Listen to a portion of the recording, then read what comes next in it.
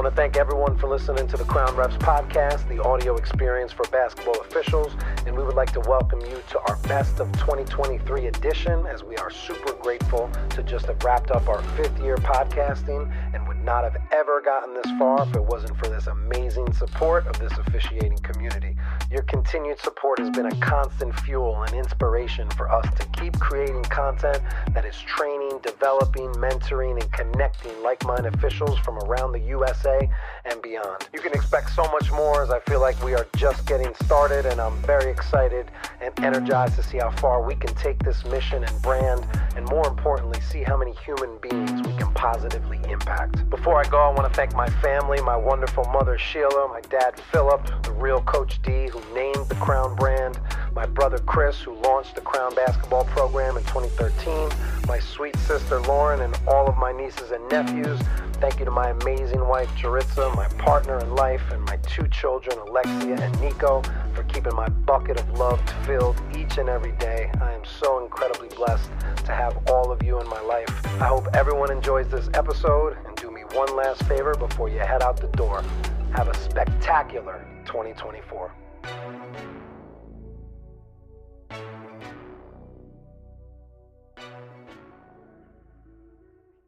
I remember seeing that and thinking to myself, man, the community that Crown Refs isn't just about being a good official. Yes, that's the goal, right? Everybody's like, people are joining because they see the benefit of what you're putting out officiating wise. But once they're in, it's the community that's being built, that people are surrounding themselves by other people who want to be better, who want to be good, and just generally good people. I think that's important to know.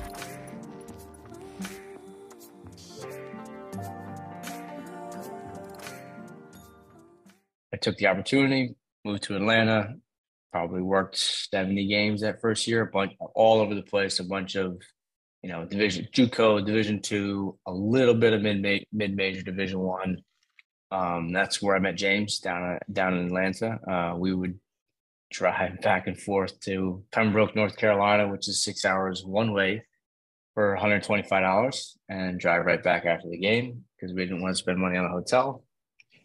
We didn't have any. Yeah, didn't have any money at the time.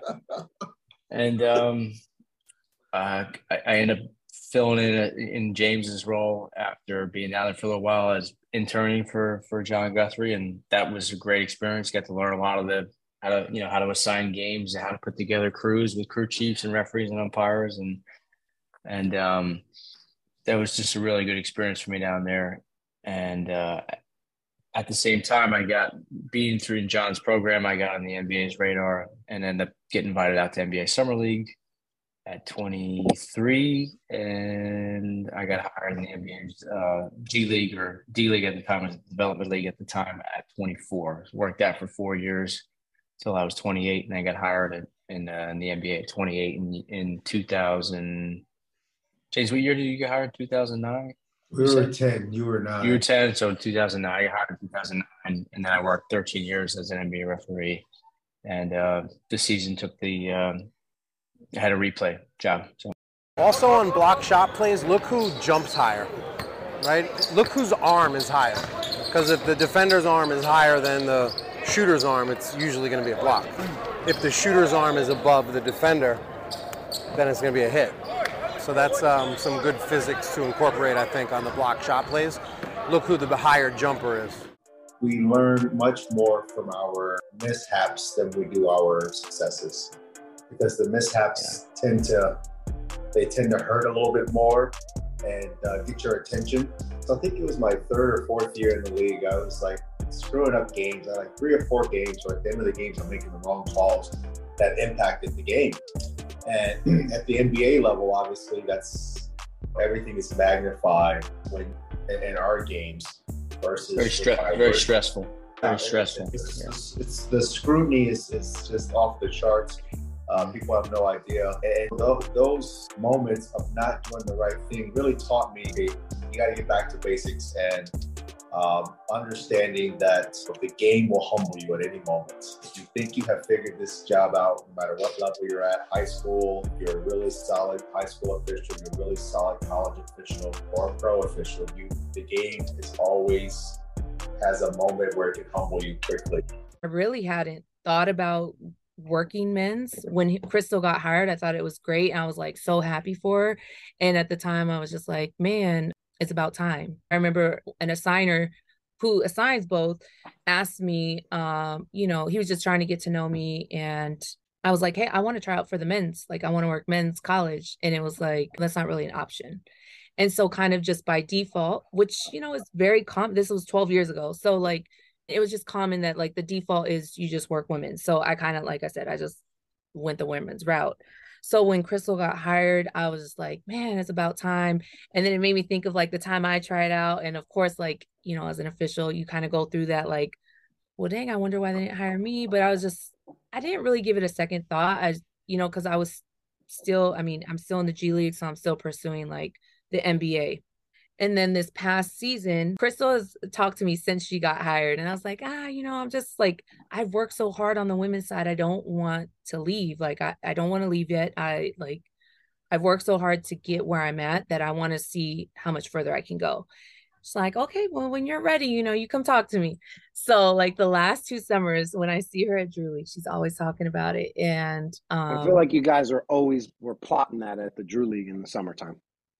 That's Crystal. She was definitely plotting this whole time. I think she kept like planting the seed until I finally was like, maybe so. When she talked to me about it, I was like, if it gets me back home, like, I think I'll give it a try. Like, if I can work men's basketball, like get hired in the West Coast Consortium, they invite me to camp, I'm going to go. She's like, well, what? Because that was the first thing. Well, if you get invited, like, would you go? Or are you going to decline? And I remember the year before that, I told her I would decline, because where I was at on the women's side. So then last year, as the season ended, I was really just like, I'm trying to move back home. And if it presents itself, like, I'll go through the process, So I went through the process. Okay, player got hit in the eye. Got hit in the eye. You're reporting a hit. Now, I know there's no approved signal, a hit to the head in high school. However, I think it's important that we use it. I'm going to go hit to the head. I may even say, you got hit in the eye. Or I may even go like a hit to my face. I know that's not approved, but again, I'm just trying to narrate exactly what the contact was. You let the table know he got hit in the eye. Coach will never question you on that, much like if you got hit in the head. So I just think that's an easy signal for us and an appropriate one to use when there's head contact. So take advantage of that. That's all I got for you guys. What else? What do you have for me? What do you want to talk about? I just really want to talk about that. I felt like that was a lot of contact I should have got. We talked about sort of at the end, it's just odd when you can't see the clock. We knew there was time. Right. So we see that? We made a foul in the corner, a point shot at the buzzer, basically. Clear foul before buzzer. And I had at least clock responsibility, but I couldn't see it. I knew that his whistle and arm was before the light came on the board and the horn. Mm-hmm. So if we know there's time before, I knew it was at least half a second in my head. Yeah. Put up half a second, right? If you have definite knowledge, right. Absolutely. At least half, yeah. I had a foul, and then he came to the ground, and then the horn went off. So it was a clear foul before. Yeah. So, just final point back on his charge. Did anybody else have an opinion of that play? I was at about half court. Good. It was a mini fast break. I did not have a good angle on it, so I did see the body contact. And I was at center coming down, and I saw it, and I'm like, I want to reach over and grab it, but I didn't know if I didn't see it right or if I saw something different. So I didn't want to reach over there and take it away from him. I got to get over to these guys. Thanks, Great stuff. Appreciate Great stuff. Appreciate Absolutely. Show good sportsmanship, protect yourself at all times, and what I say you must obey. Good luck to both of you. Touch them up, God bless. Kenny Bayless, who is refereeing his 8th Pacquiao fight and 6th Mayweather match, administers his final instructions. That fight for me, Paul, was kind of like the icing on the cake. And the reason why I say that is because as I came through the ranks as a referee, it wasn't easy. I had my challenges. And when I got selected to do the Pacquiao-Mayweather fight, the fact that it was a fight that fight fans had waited some time for, but for this fight to be labeled the fight of the century, that's what made it special. Because if one was to say the modern era, the only other fight prior to Mayweather-Pacquiao, which was labeled the fight of the century, was when Muhammad Ali fought Joe Frazier, the first fight. That fight was labeled the fight of the century. So it was an honor for me to get that fight. And through all the trials and tribulations that I had gone through up to that point, to get that fight was special. Now, I had refereed Floyd Mayweather a few times, as well as Manny Pacquiao. Both fighters are clean fighters. I knew that there wasn't going to be any issues or problems during that fight.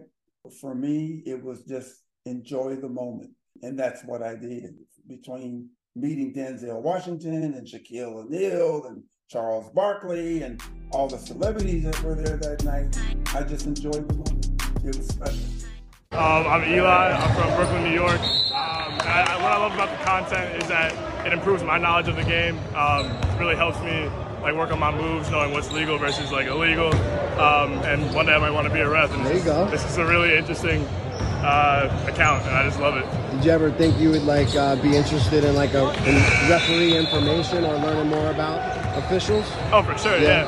My favorite NBA official is kind of weird, but it's Zach Zarba. Yeah, he's great. Yeah, Brooklyn's own. Yeah, well, I'm a Bulls fan. He did screw us one time, but yeah, for sure. I'm super interested in reffing, and it's just a really great way to know more about the game. That's awesome, man. Well, reach out to me on Instagram anytime if you want.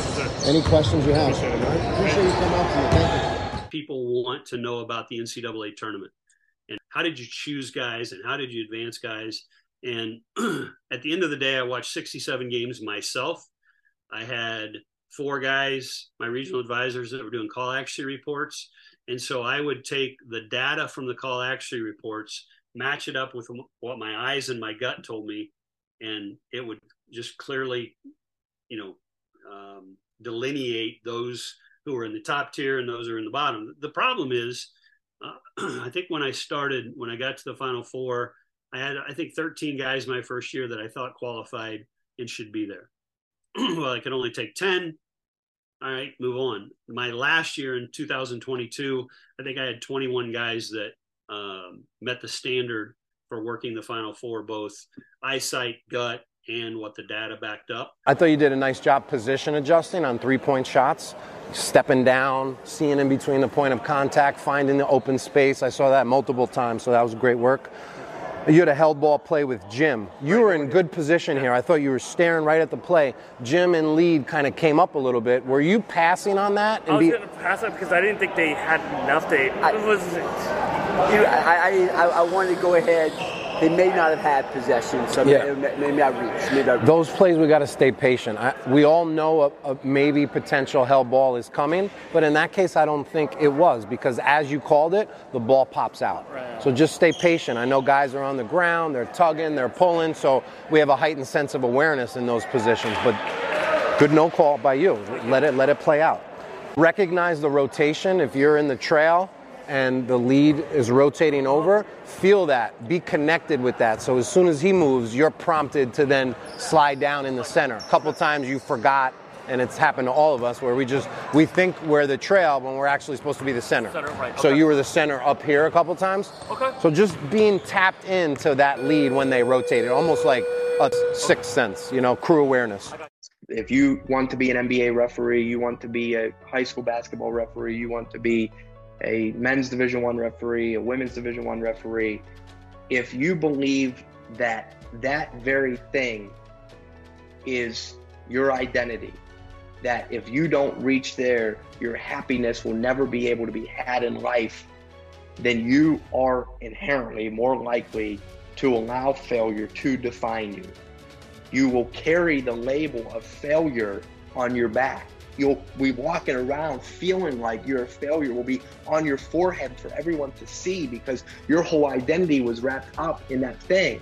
Now, I'm not saying we shouldn't strive for every goal that we want, every dream that we want. What I am saying is that we have got to be outcome driven, but not outcome dependent, outcome focused, but not outcome dependent. That if we fall just a touch short, it doesn't mean that we can't have happiness and fulfillment in life. And that's the end goal, is happiness, is fulfillment. And one thing I'd want to challenge you to do, you know, it's funny because when we fail, we oftentimes will wear it as a label. We view ourselves as a failure. It's like, I didn't get into that league, I didn't get into this conference, I didn't get that opportunity, so I'm a failure.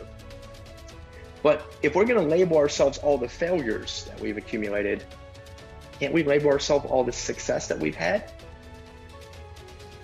What about the successes? That's a great question. He was the hardest guy I ever had to ref because people bounced off of him. And it was hard because now you're trying, as Monty McCutcheon uses a great word, discerning plays. You know, discerning. That's NBA referee. You got to have discernment. What is and what isn't.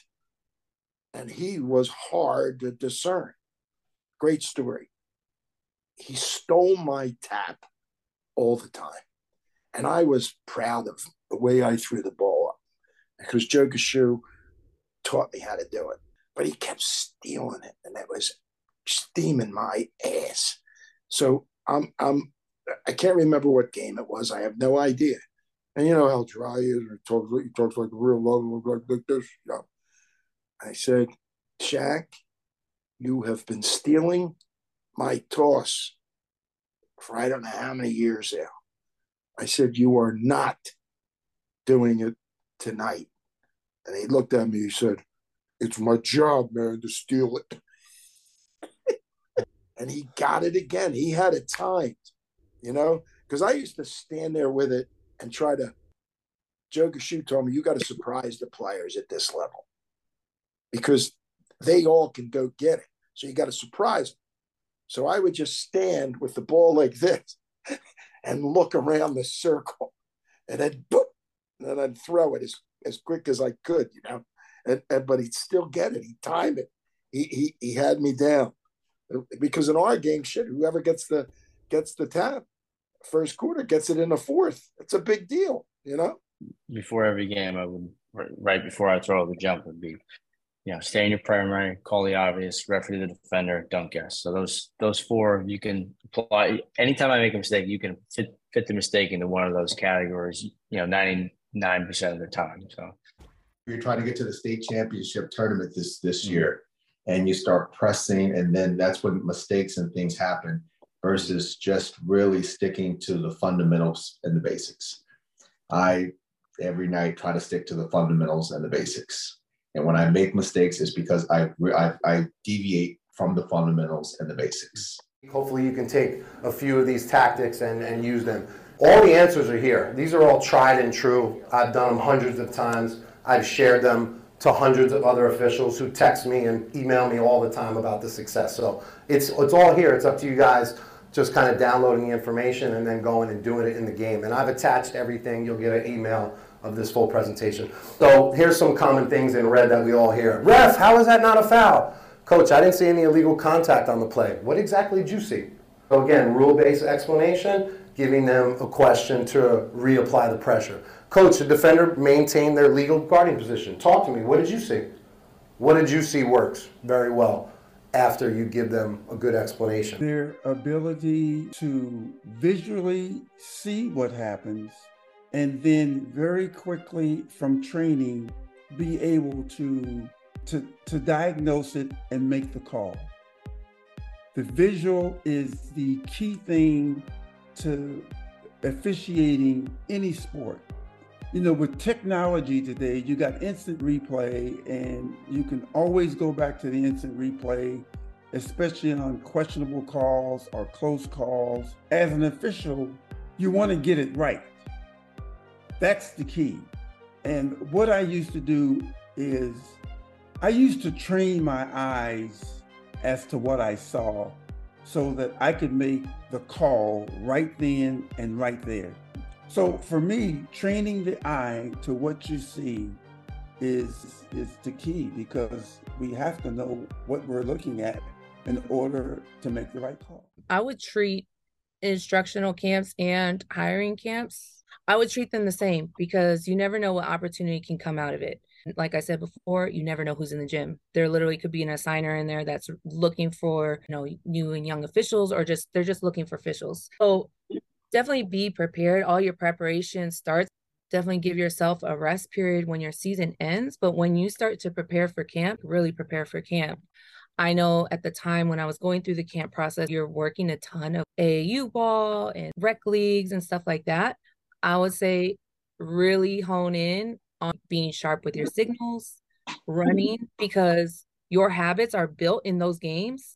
And until you get to a point where you can really, it's a switch where you can turn it off and on, early in your career, you can't. And those little habits of looking lazy or nonchalant, not looking sharp, will really seep in when you're on the stage of when it matters.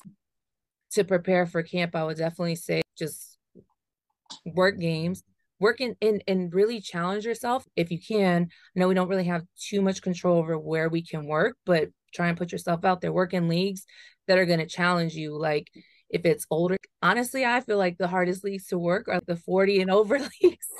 There's more physicality, and they don't play like they think they're playing, and so they're fouls. And then now you got to use your communication skills and your diffusing skills, because you want to go back there and you don't want to just be whacking everybody.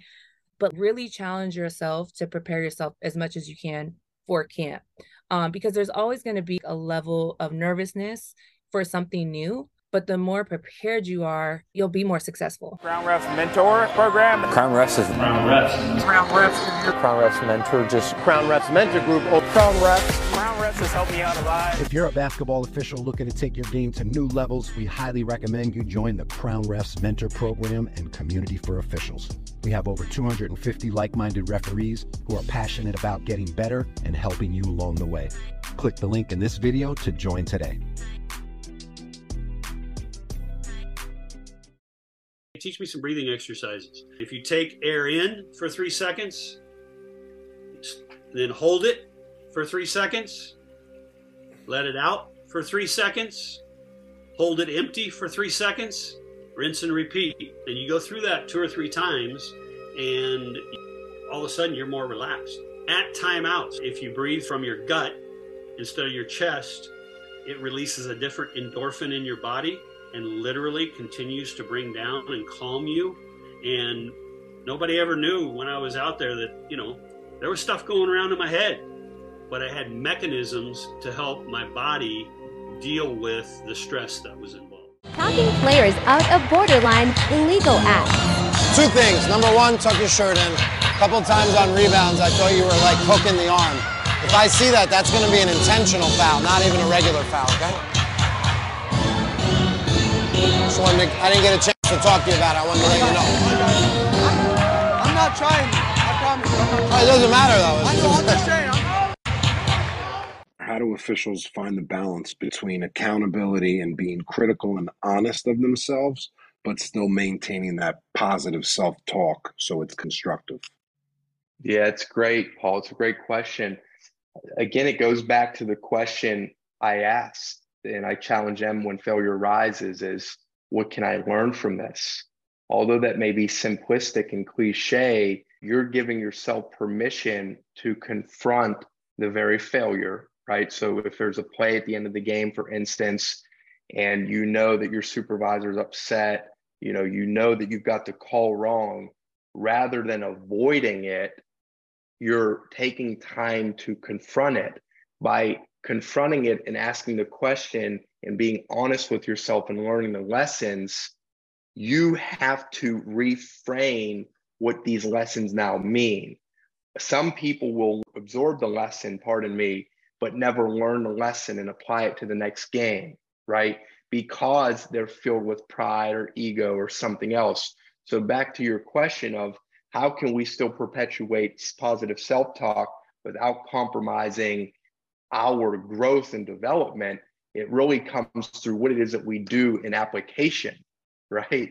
Where it's not enough to just now say, here's the question. So that question to me is reframing failure at its core, because you're taking the time to observe the thing that went south. And as we all know, we've all been guilty of it. When we watch our game film, it's nice to see how great we look in our movements.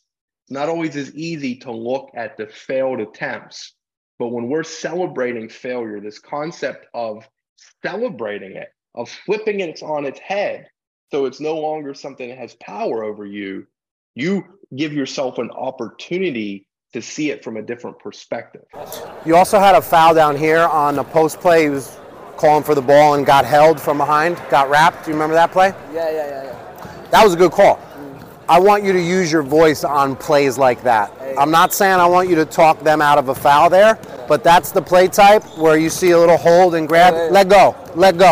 It's going to help create a little bit better game flow. I'm not telling you to talk people out of fouls when there's illegal contact, but when it is below the level of illegal, just use your voice. Let go. Maybe there's nothing you could have done on that play, but moving forward. This is not about this game. It's about your career moving forward. All of us sharing that in this mentoring process, to share this stuff with each other and to bring new people from completely different angles of life and different personalities together in some crazy passion that you really want to voluntarily put yourself in an extremely high intense environment where grown professional adults act adolescent in front of thousands of people, and none of it is scripted, and you will not be recognized for anything that you do for this entire contest unless you make a mistake.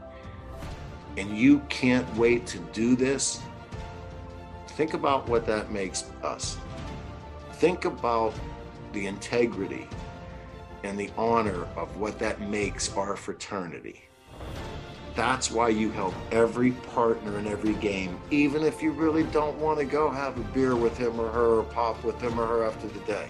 That's irrelevant.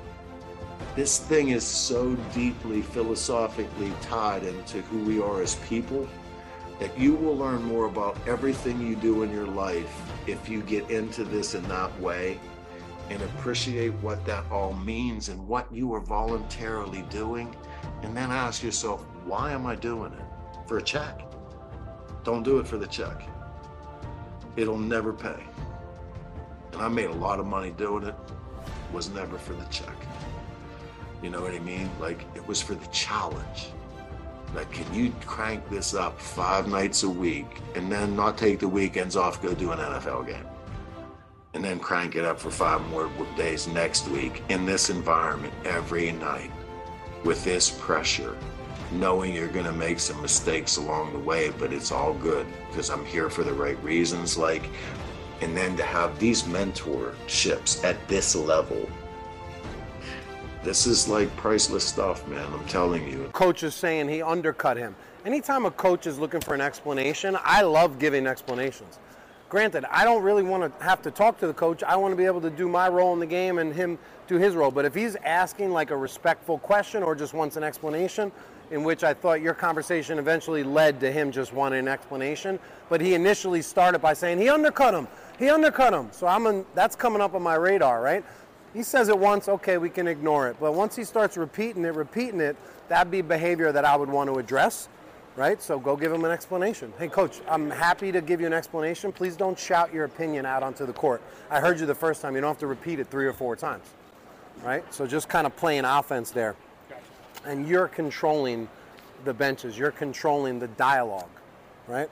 Final point, you looked slightly reluctant to open up that conversational thread with him.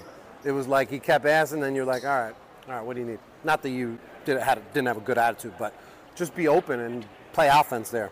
Crown Refs presents the Rapid Fire Round with Roger Ayres. Moose or Joe? Moose. Favorite movie? A Few Good Men. Instagram or TikTok? Neither. Netflix or YouTube? YouTube. A song that you vibe out to before the game? Anything by Elvis. Cardio or weights? Cardio. Morning or nighttime workout? Morning. Favorite arena to work a game? Give us the not so obvious answer. Well, it's not a college arena, but it'll be Madison Square Garden. Favorite saying or slogan? Be better. An overtime thriller or a regulation buzzer beater? Overtime thriller. A no call or an N1? No call. That's my boy. Favorite hand signal? Hit. Favorite official to watch? John Higgins. Funniest thing a coach has said to you? Your hair's messed up. Top 3 basketball players you've reffed? Jason Tatum, Kevin Durant, Tyler Angelo. A retired official from another era that you'd like to work a game with? Lenny Wirtz. Funniest thing you've been called by a fan? Pretty boy. You weren't lying. Which ref besides yourself has the best sense of humor? Brian O'Connell. Who's the most challenging coach to work with? All of them. Favorite vacation destination? Hawaii. 2 more. Best young official on the come up? What's that? Who's the best young official in your opinion on the come up? You name a couple. Matt Potter in the Big East and Chance Moore in the Big 12. Final question, a fun fact that no one knows about you. I've never called a shot clock violation. But I'm not touching here. I go right here.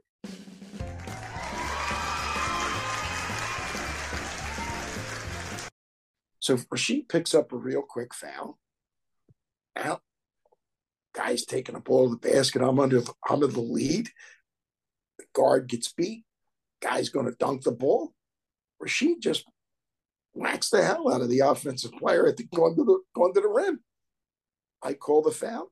Rasheed, I'm not even done giving his number at the table. Rasheed was walking right to the bench. He's just one of those guys that he had his principles and what he adhered to as a player, and that's what he did. Who the hell am I to judge? The guy is a great, great player. A great player. When you're out there and you're going through a pool, that's another thing. Then you're aggravated, you're pissed off, because you're being demeaned, in front of people, and you get pissed off.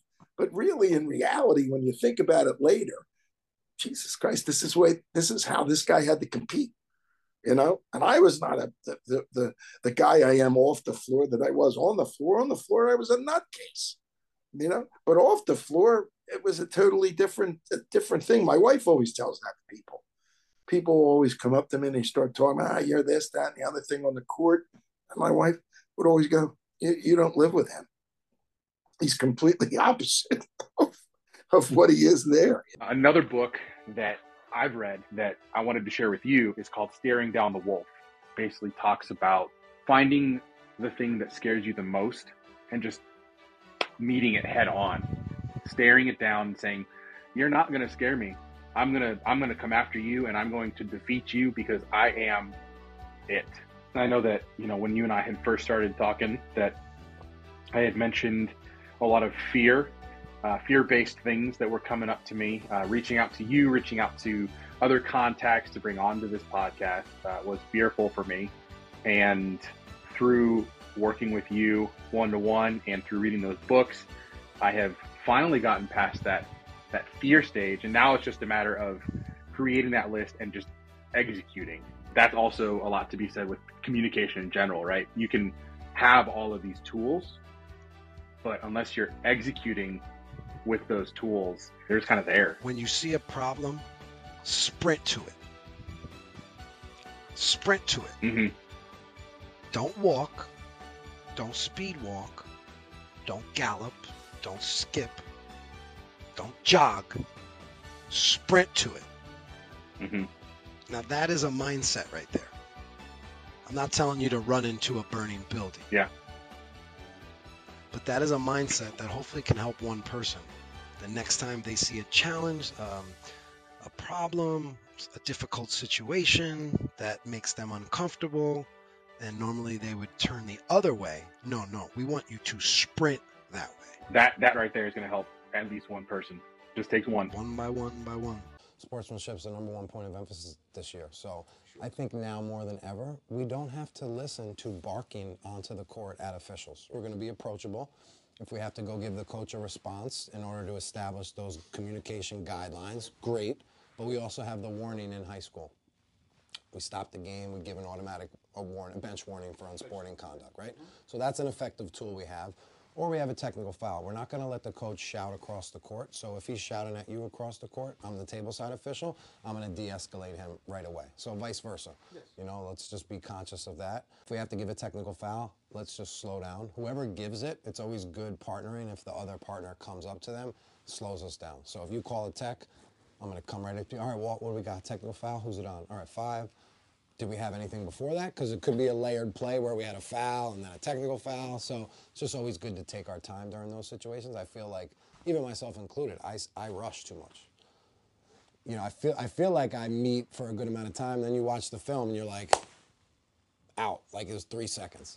So it's just best to really slow down, because those are the hard moments of the game. When you have like loaded plays and your heart's racing, blood pressure goes up, right? So we just got to calm each other down.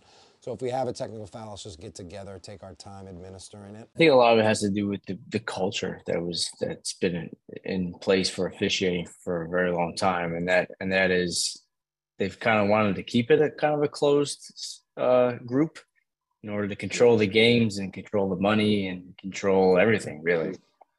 So you know, once you put it into the technological space, now you access to everyone, and you connect people from all over, and there's the ability to learn from other people outside of your little region, and those people that are in those positions lose some of the control. So I think that's a big part of it. That's why it's taken so long to get here. I also think it just really harms officiating.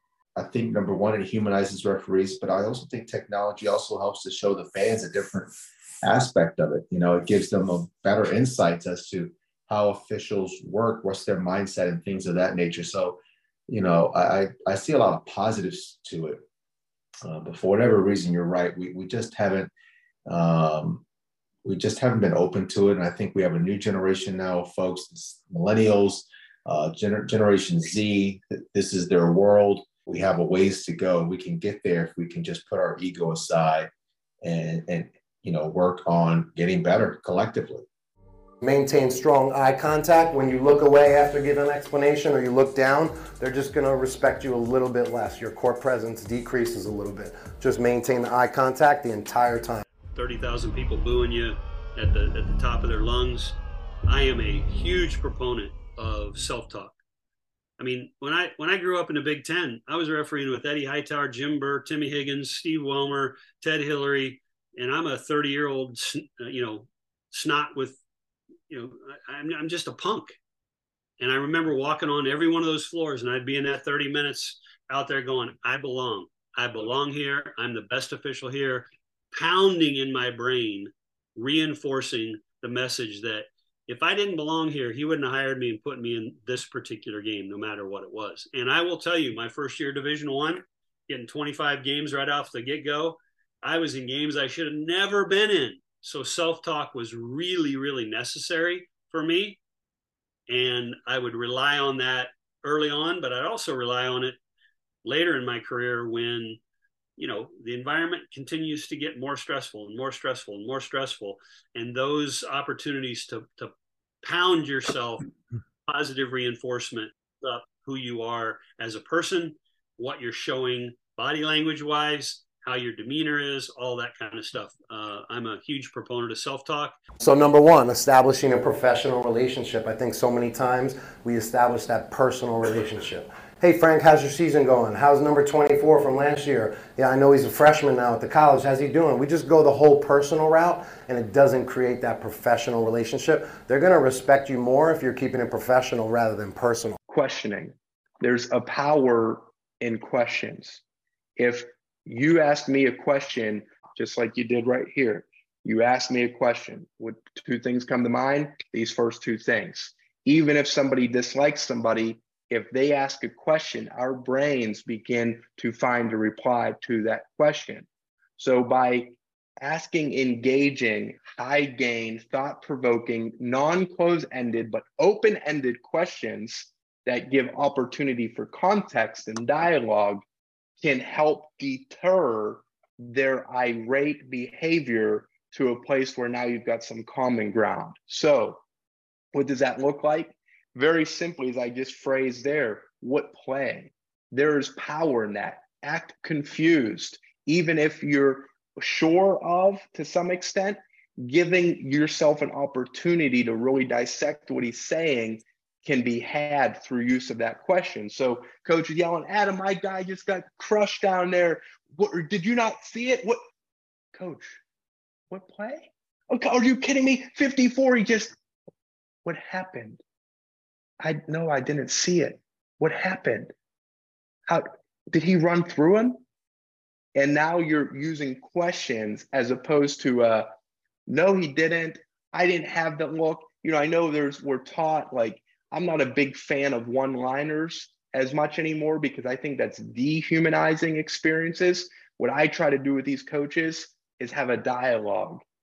So I don't want to be cute, like, you know, one line. That's when I was coming up. They were saying, use one-liners. You know, we're working hard tonight. I hear you. I hear you has some validity because people just want to be acknowledged and heard sometimes. But I want it to be a human encounter. And the best way to have a human encounter is by asking engaging questions.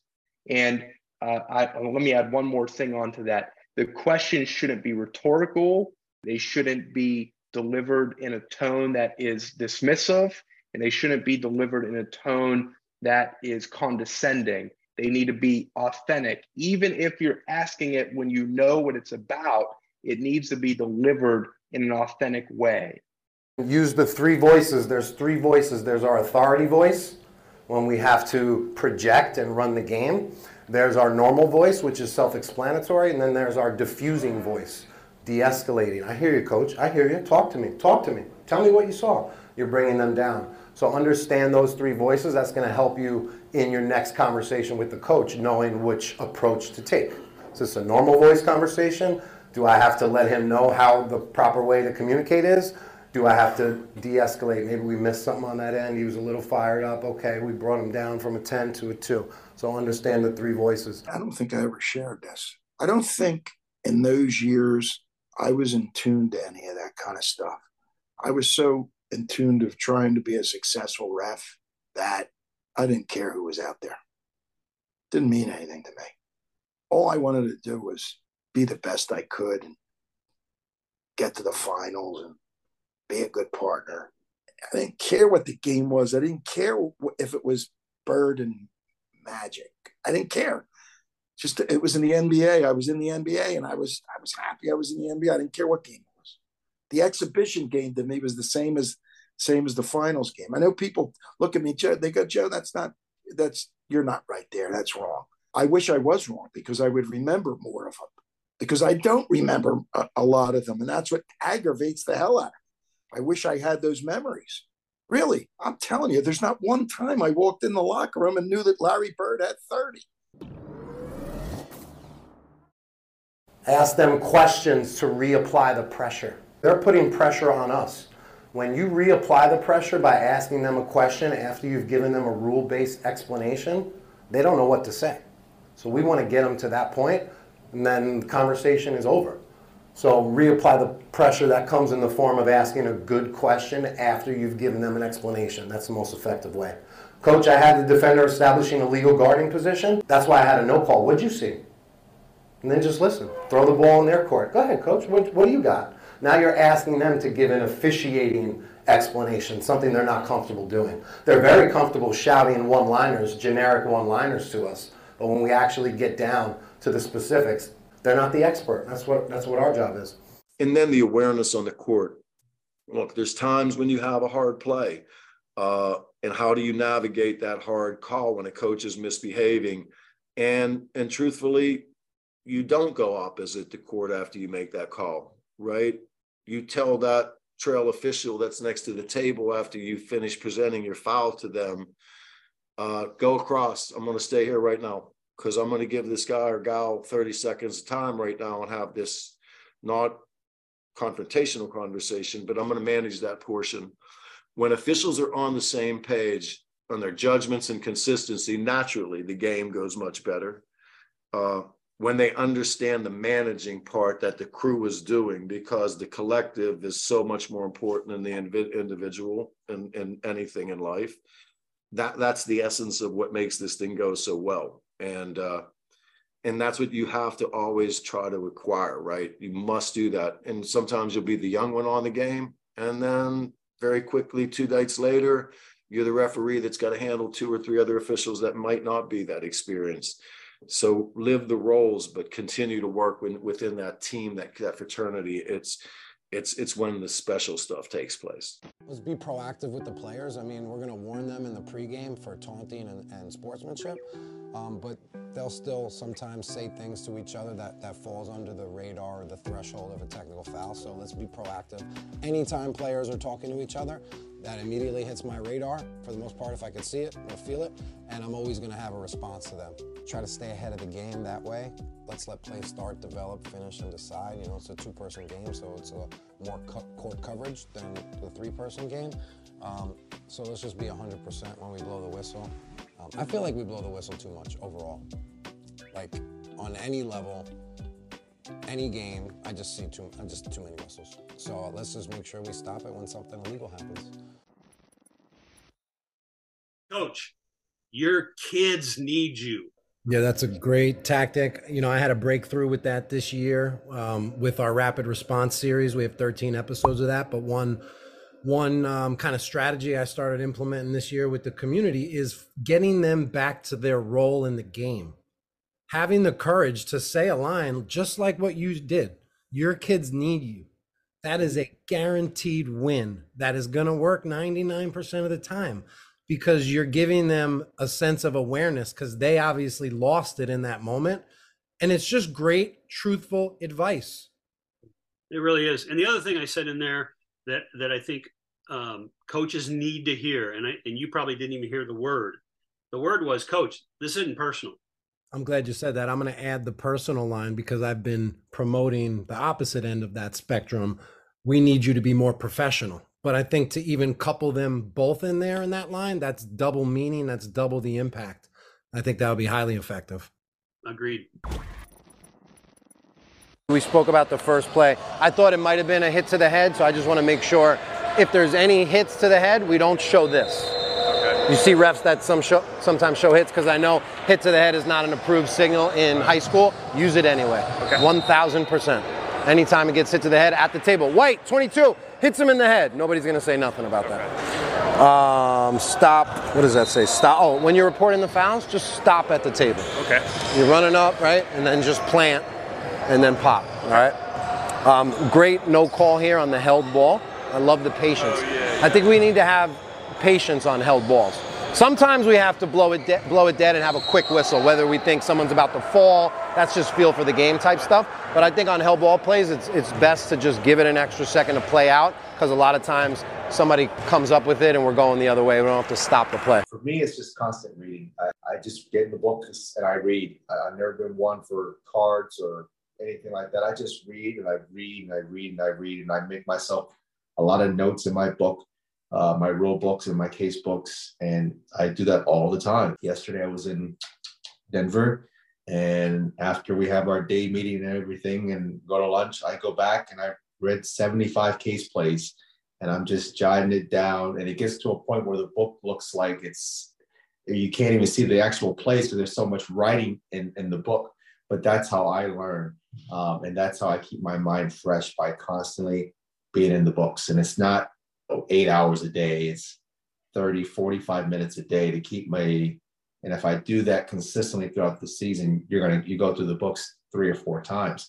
So for me, it's just constantly getting in those books. We have the benefit of, this is our job. If we're on a plane, we can kill time by doing it there, or when we're in the hotel, we can do it there. We don't actually have another job that we have to do and then come home and do other stuff. We have the benefit of not having that kind of a time crunch. But even when we were coming up and we were working lower level college, and we did have real job, I like to call them, it's about, what do you want to get out of it? If you just want to do some games on the weekend and make a few extra bucks, you're not going to put in as much as someone. If someone wants to really become a Division I referee, they're going to put in more effort and more energy. They're not going to make excuses as to why they don't have time to get in the books, because that's a big part of the job, knowing the rules. Visible count. So let's do the hand count now. 5-second hand count. This is where we want to be equally as good from both sides. Same thing with the fingers. Fingers should not be out. Your hand is tucked, your thumb is tucked, and it's an extension of your shoulder. That's the level we're working with, shoulder level. Outward. That's a preference. You do what you feel comfortable. I close mine, but again, it's up to you. And we're going to extend all the way out. So we're finishing here, we're starting here. This is right at your shoulder, chest level. Shouldn't be an upward diagonal angle, shouldn't be a low angle. I saw some of you today counting low. Keep the count here, shoulder level. Shoulder level for points and hand counts. Shoulder level. Let's see. Fingers are attached, and it finishes here, not like you're turning your hand a little too far this way. Yeah, there you go, finish there. Good. Good, James. See your fingers. What do you got there? What do you got going on? The pinky, you want the pinky to hang out with the rest of them? There you go. They want to be together. They're a family, a finger family. Looks good. Little, I see little things, right? So like a little bent in the hand. Keep it straight. Keep it flat. What am I doing with that thumb? Thumb is good. Just keep it close to your hand. Good. That was the best one you did right there. Perfect. I like how you finished it. You're watching me, and if I'm doing this, looks good, pal. maybe you won't see me, but if I'm your thumbs, you still got your thumbs and your fingers. I want you to get rid of that. So what do you want? Well, it was sticking out. When I'm looking at your hand, I want it to be as flat as possible. Do whatever you, do the whole hand count. Count with the whole hand. And I don't know, when you tuck your hand like that, it doesn't look as good as either closing it or keeping it flat, in my opinion.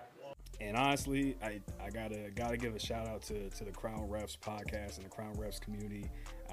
That group right there has been the reason why I've grown so much in this past year. Yeah. So Crown Refs is basically this community of officials. It's almost at 300. I think we're just below 300 of us from across the country. A couple international people. Wow. People of all levels.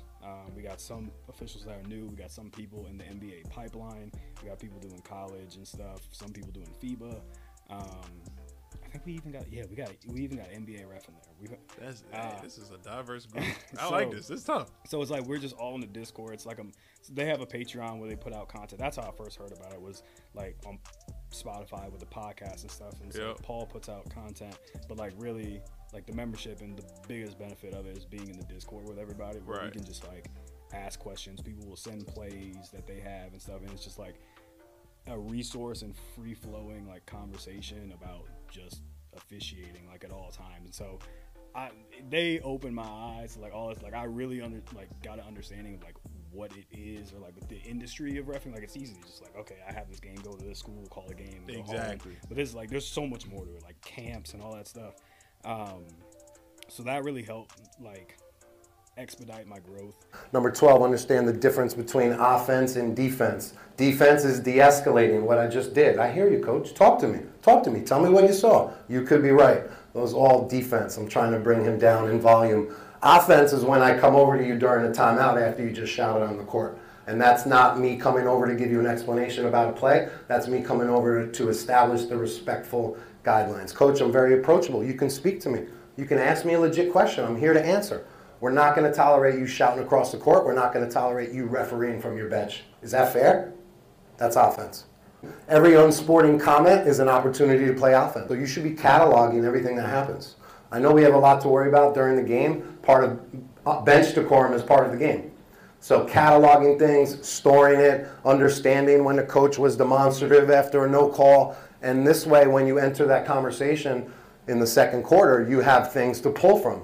Coach, you're doing a lot of refereeing from the bench. You're throwing your arms up and down. You can speak to me. Please don't use your arms.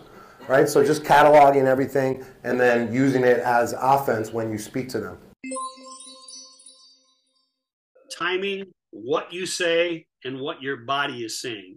If we just whack somebody, 4 minutes have passed, I'm in front of them, and I walk over to go, You all right? It's not going to work because I've got a closed position. But I go to him and I go, Coach, we good? Everything good here? No, JD, I'm upset. You're part of it. Coach, whoa. I'm asking, are you calmed down now? Are we okay? You know, trying to defer it to, we're not talking about me. We're not talking about him. We're talking about, I need you in this game. And one of the lines I would use in those scenarios, if it wasn't working, would be, Coach, I know that you want to share with us your feelings. I get it, and I'll listen to you. You know that. Your kids need you. Your kids need you. Great line. Let's go the next 4 minutes. You pay attention to your kids. I'll pay attention to the referees, and we'll both be good, all right? Yep, JD, good point. And again, 9 out of 10 times when you say your kids need you, the bells go off in a coach's head. You're not saying they're bad. You're not saying they're horrible. You're just saying to them the reality. Your kids need you. And you're also saying, I don't. They do. I don't. But you don't say that. You're trying to defer them back to what they should be doing primarily. You mentioned early in that story coming out of the first half, we let them get away with too much. Why do we as officials do that? And what do we have to change to lose that fear of penalizing what is in the rule book? I think we all have a desire to be cooperative, work with people and we have that desire. And yet maybe the coach he's not on the same page, and we just miss out on it. That's one thing. Second thing is sometimes we're scared. We're just scared to address it. Here's the funny thing. My boss, Jim Bain, who I learned more from in officiating than any other human being, was in the gym. I knew when we walked in the locker room as the referee on that game, he's going to light us up at halftime. Now, me personally, I've never been, as a coordinator, I've never been in a locker room at halftime. Never. Because that has a potential of changing an outcome of a game. But Boomer came in and he told us that will not happen in the second half. And if it does, you guys are going home. Figure it out, and walked out the door. Well, my methodology was, again, blunt to the point. I walked right over to Greg and said, Greg, I'm going to try to help you here. Now, he's ready to fire at me and all this. I said, you don't understand. This is a one-way conversation. Getting it. I'm trying to help you. If you respond favorably, it'll be good for you. If you do not, don't really care. And like I said, he lasted 2 minutes. So, is what it is. He's got to go. Don't judge the coach for previous behavior, whether positive or negative. Every game we go in should be a clean slate. Don't even talk about what he did 5 games ago. Don't talk about what they did 5 years ago. Whether he was the greatest coach or the worst coach in the world, relevant. Just have your procedures in place on how you're going to respond if they act unsporting. For me, it's the coach of Team A, coach of Team B. I don't care anything about history, and it makes our job simpler. So few people live with, work with, or occupy such passion in today's world. People have allowed the bad breaks, the missed opportunities, the games that maybe went south, the leagues that you didn't get hired into, the conflicts that you had with your partner, the coronavirus, politics, all of these things that are out there in the world that are external factors. We allow all of these things to suck away our joy, our enthusiasm, our passion. Passion is something that, although it can't be felt, although it's not tangible, why it matters to have it is because it can undoubtedly be felt from an emotional connection standpoint, from a connectivity with others. We've all just uncovered that. You're able to tell, you've all told me, you're able to tell if somebody's passionate, and passion is contagious. We want to be around passionate people, and the passionate referee is going to be the individual who's going to do whatever it takes for as long as it takes. They're the ones who show up to the Crown Refs podcast live. They're the ones who watch these replays on demand. They're the ones who not only commit to the subscription of being involved in the community and being involved in the program, but are willing to implement what it is that's learned. They're the ones willing to dig deep. And if you're somebody listening right now who might feel like you've lost your passion, or even if you haven't lost your passion, my hope is to help you regain or retain your passion. What'd the coach say to you? I saw him erupt, but he said that's been a foul all game. You can't call that. You can't call that. And he stepped out onto the court, and I just felt. I thought that was a great technical foul.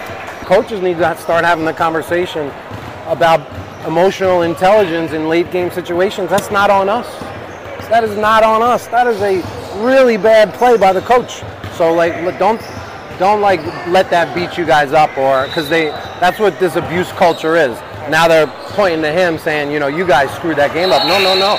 We're going to rewrite the whole conversation the way it should be, and he has to be sportsmanlike there in that moment. And I don't know what he said to you, but I'm actually glad that you did, because right after I did it, he said, you can't do that. And I told him he has every right to administer a technical for unsporting comments. He goes, this is a bunch of crap. Why'd you go up to the coach? I was right there. Get away from him.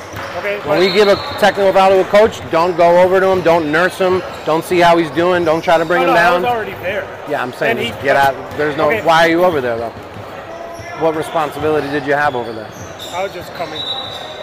Yep. We don't want to break into jail. You know what I'm saying? We don't want to keep it going. So, what did he say to you for him to get the second? He said this is just a bunch of crap. Okay. And then it's going to hurt my review. Going to hurt your review. So he's threatening you, take money out of your pocket, and give you bad performance reviews. Huh? I think he meant for Oh, really? Okay. I said that's fine. Coach. No, I would just say if we give a technical foul, let's not go over to the coach. So, I mean, do you think we could have avoided the second tech or not? Yeah, just get out of there. Okay. Even if you were transitioning and you're rotating and you're going to be standing there, get away from him. Right? I'm certainly not going to be this close to him. I'm going to get away from him, and I'm not even going to look at him. I'm not initiating that conversation with him. There's no conversation to be had. It's not your job to make him feel better about getting teed up. Okay. We're going to let that second one just call itself. So when we're 20 feet away, then everybody's going to hear what the second one is. Okay. Some of us, the Sweet 16 is as high as we will ever achieve. That's our cap. Some it's the Final Four, some it's the NCAA tournament, some it's Division II, Division III, NAIA, high school basketball. It doesn't matter where your cap is at. You just need to be the very best you can be in that system.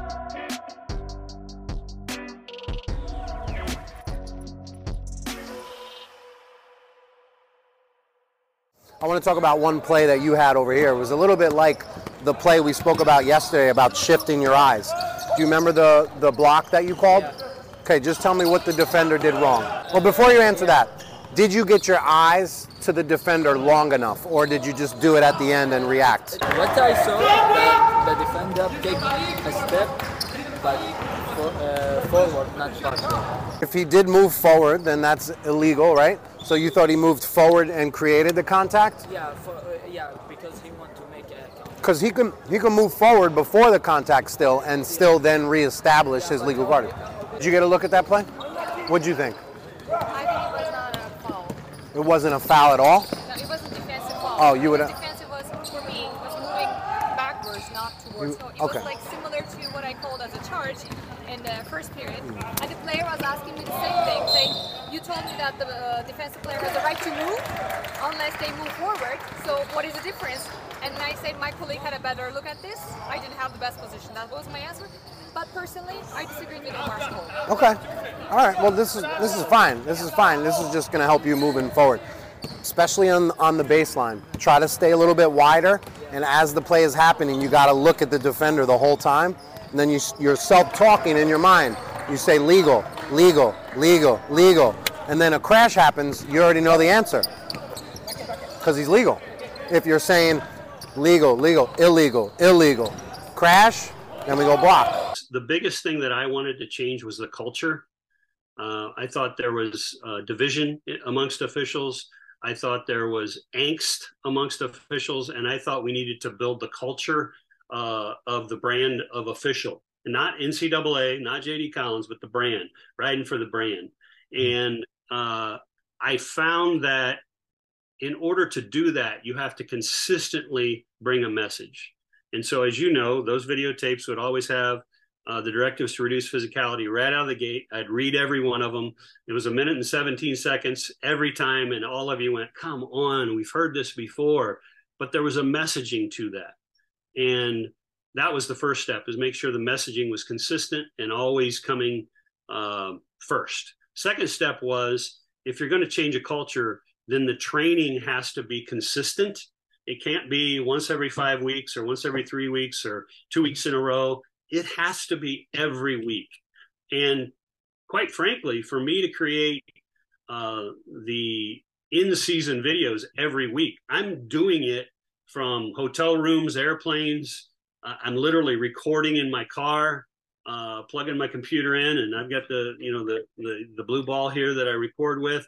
I'm doing that stuff nonstop over and over and over. And what you all never saw was that in addition to 17 or 18 films a year during each week of the season, I also put out weekly whistles to the media to inform them why we're doing what we're doing.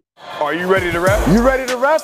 Are you ready to ref? Are you ready to ref? We all love the game of basketball. Time to give back. Serve the game. So being an official is one of the best things that ever happened to me. I would encourage anybody and everyone to do it. Are you ready to ref? Are you ready to ref? Let's go.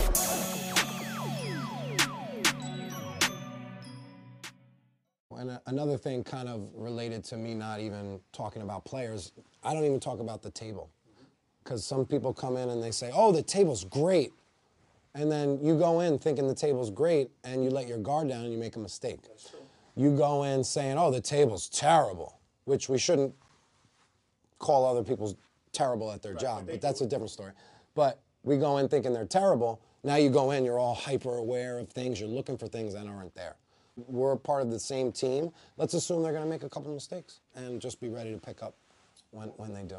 It's a lot of self-talk. For me, the first thing that I figured out when I was getting nervous is that I can control my breathing. That's a physical way to reduce your stress level. Breathe in through your nose, breathe out through your mouth. Even 2 short breaths through your nose and out through your mouth is a scientific way to calm yourself. I would monitor my breathing, and if I'm anxious, that's the first thing I attack, is to get my breathing under control. And after that, I self-talk through those, mainly the 4 things. Stay in your primary, referee the defender, call the obvious, and don't guess.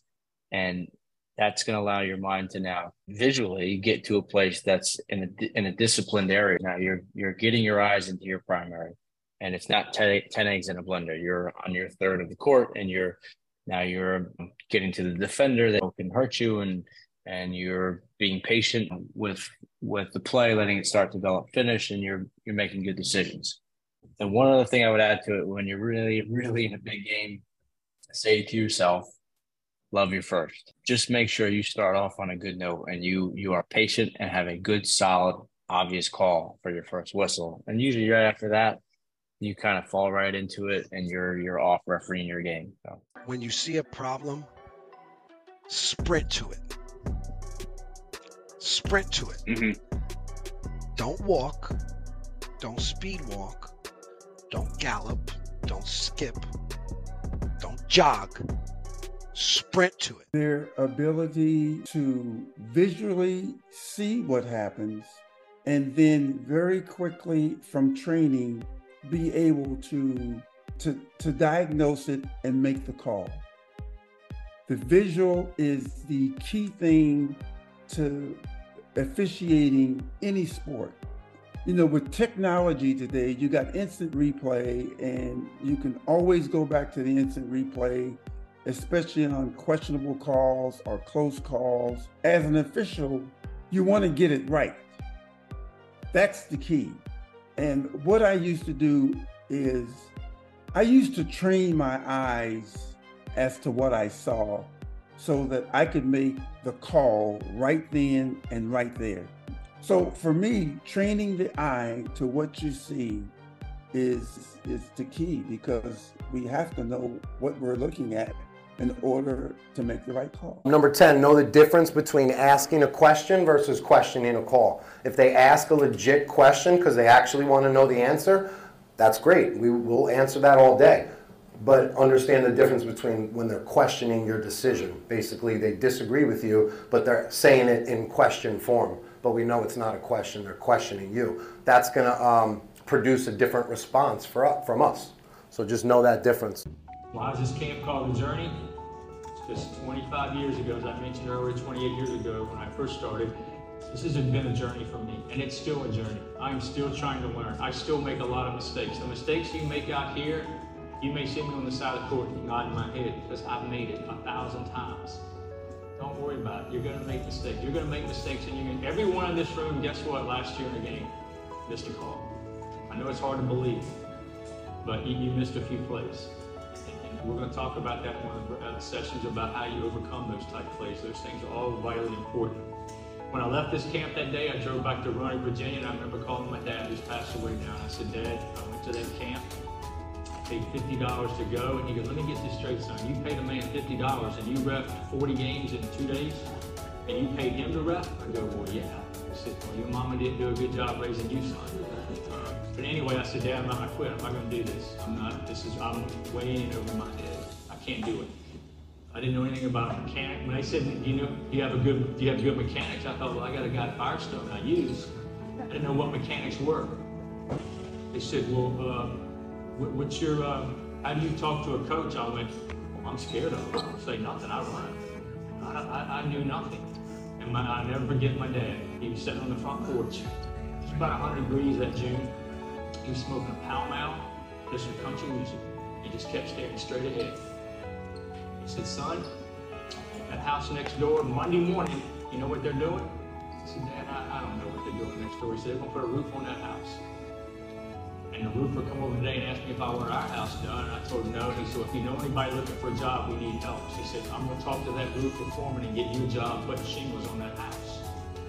And I looked at that house and said, it's too hot. I don't want to do shingles. I don't want to do any roofing. So I think I'll stick with the referee a little bit longer. So I think I made the wise choice. But don't quit. Don't give up. There's a lot of negativity out there about officiating. There's a lot of negativity in your hometowns from your peers. So you think of your friends are saying, I can't believe she went to that camp. I can't believe he went to that camp. I went through the same things. The same people who told me, don't waste your money going to Don Lade's officiating school are the same ones now who call me and say, Raj, you were my guy. I mentored you. I need tickets to a game. I need you. You were my guy. I pushed you to go to that camp. Your biggest advocate is yourself. Hold your spots. White, red, let it go up. Let it go up. Let go, let go. No hands, no hand.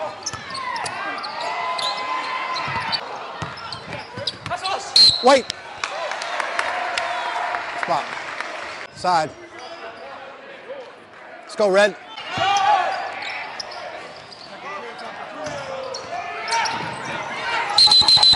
It's a foul, this way. Easy up, easy up, easy up. Foul's on red 2. Red 2. Dives on. Subs in. He got teased. Kobe got teased. And he was an aggressive guy. But one of the first games, because I knew him as a kid, he said to me, Mr. Crawford, I said, Kobe, you don't call me Mr. here. I said, it's not Mr. here, it's Joe. I said, we're professionals. We're on the floor together. We're fine. You're going to be screaming at me one night, and he did. He screamed. It was just, you know, that kid was. I think he was the closest thing to Michael. I know people say LeBron and the whole 9 yards, and I'm not a basketball guy. I'm not that. You know, I don't do that stuff. Who's the best player? You know, if you'd ask me, I would tell you Wilt. And then they don't even talk about Magic, and they don't talk about Kareem. They don't talk about Bird. All those great, great players, they were fabulous players. But Kobe, to me, had that killer. I'll kill you on both ends. That's why I admired that kid. It hurt me when he passed. Let's add a point now. So back to the right. 10 stopping the clock with the right, and then point.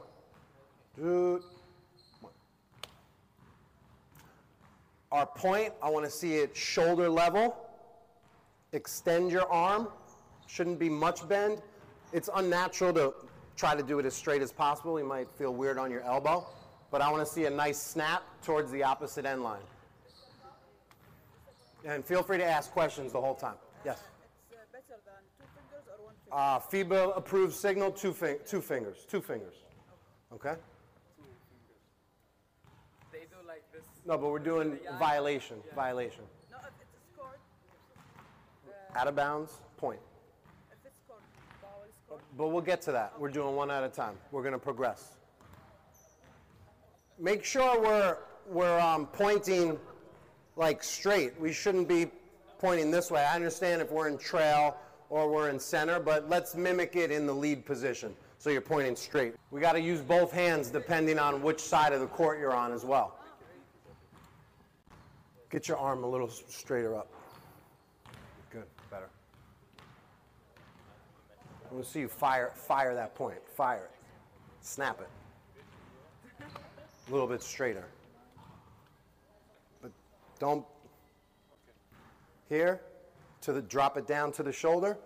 So stop the clock, then drop your hand to your shoulder and point straight out. Timing, what you say, and what your body is saying. If we just whack somebody, 4 minutes have passed, I'm in front of them, and I walk over and go, "You all right?" It's not going to work because I've got a closed position. But I go to him and I go, "Coach, we good? Everything good here?" "No, JD, I'm upset. You're part of it." "Coach, whoa. I'm asking, are you calmed down now? Are we okay?" You know, trying to defer it to, we're not talking about me. We're not talking about him. We're talking about, I need you in this game. And one of the lines I would use in those scenarios, if it wasn't working, would be, "Coach, I know that you want to share with us your feelings. I get it, and I'll listen to you. You know that. Your kids need you. Your kids need you." Great line.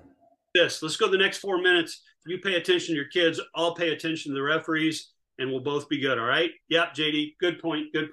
And again, 9 out of 10 times when you say your kids need you, the bells go off in a coach's head. You're not saying they're bad. You're not saying they're horrible. You're just saying to them the reality. Your kids need you. And you're also saying, I don't. They do. I don't. But you don't say that. You're trying to defer them back to what they should be doing primarily. We only have 2 minutes, so we'll crunch it in. Oh, I told him 10. Oh, 10? I don't. That's what he asked. I said, I don't care. Let's start with that last play you had on the block shot. I stole it from. Well, which one? You were lead? You were lead? Yeah. Was it a clean block? I had a foul. You had a foul? Where was the illegal contact? Are you talking about the one before that? No, we both. Your most recent one. You double whistled. I stole it from you. I had contact to the head. Okay, did you report contact to the head? I did. Good. I know you did that earlier in the game. You had 2 hits to the head in the first half. So hits to the head are good fouls to show the the foul type on the spot of the foul, which you did. I love that. Use your voice. Nobody's going to really say anything to you if you have a hit to the head foul. You know, White 22 hits him in the head. 2 shots. When you report the signal, don't punch yourself in the head. Be nice. Yeah, a little tap, I got a lot of stuff for you guys, but let's start with Luke. Uniform, number 1, right? I wore sneakers just like that are black with the white bottoms. I thought you had a pee whistle for a second. Can we get you something that closes that lanyard? Yeah, just so it's not swinging. With your hand count, a couple times on a throw-in, you weren't showing the hand count. You weren't counting out of bounds. So just be like mechanically thorough. And when you do count, you're very handsy. You're kind of just counting with the hand. I want to see more extension with the arm. All right. You had a backcourt play. That was really good call. But you were a little too far away from the play. I thought you were too far behind that last player. So let's try to be in line with the last player or 1 step behind, like that ball line. We have a violation. What's the first thing we do? Stop the clock. What did you do? You remember? I just went like this right away. You waved it off. I think you waved it off, and then so we don't have to wave off really any violations. It's just stop the clock, whatever the violation is, and then point, right? So just being in a better position to see that violation, right? I'm in a better position here to see the backcourt versus right back here. So just kind of hustling to get in a little bit better position. And when you're pointing, just tuck the fingers. So a couple times you're indicating the spot, You got the fingers out. Remember, just one finger. All right. Travis, same thing. We talked about not waving off signals or not waving off travels. Travis, right? Yeah. Travis. Yep. You waved off a travel over here. You just stop the clock, travel, point. Very simple. I love keeping things simple, so the less we can do, for me, less is more. We talked about the hit to the head, showing it on the spot. You had an N1. I thought you needed to show a little bit more composure on your N1 single. I thought it was a little erratic. What did you guys talk about? Just like slow down, make sure everyone knows what's going on type thing. So keeping it a little bit more subtle. Together, subtle. Yeah. All right. We'll get to more after the game, right? Okay. Have a great second half. All right. The best time to approach a coach is after a timeout. If the coach has been shouting across the court a couple times, refereeing from the bench multiple times, and a pattern has developed, get to them at the next timeout. Wait for the timeout to be finished. Don't go in before the timeout when they're hot. Go in after the timeout when they've decompressed, when they've spoken to their team for 60 seconds. Then you deliver your message. Coach, I'm very approachable. If you have a question, please don't shout at the crew from across the court. We need you to be more professional on that. Is that fair? And I'm staring them in the face the whole time. You're establishing those professional guidelines. If you don't, they're going to do whatever they want to do. What are some tactics that you use to diffuse loud coaches? Yeah, two things come to mind right away. Love the question. One is tone. You've probably talked about this with your group many times, but when somebody is irate, by you bringing your voice here, it gives them permission to come here, but it also draws an awareness to the fact that they're being incredibly loud. I never try to tell them how to behave because we don't like to be told what to do as humans. So I never say, you don't need to yell at me, stop yelling at me. I've done it in the past, but in my toolbox now as a more mature version of Adam, as a more equipped speaker, etc. My objective now is, I always say, if a coach is way there, my tone is going to naturally come here. I'm going to say, what play, coach? What play? And he's still yelling. Coach, I'm here. I hear you. What play are you talking about? The play down there? And it almost inevitably, that helps it come down. Now, sometimes strength needs to be met with strength. Technical fouls are a part of the game, etc.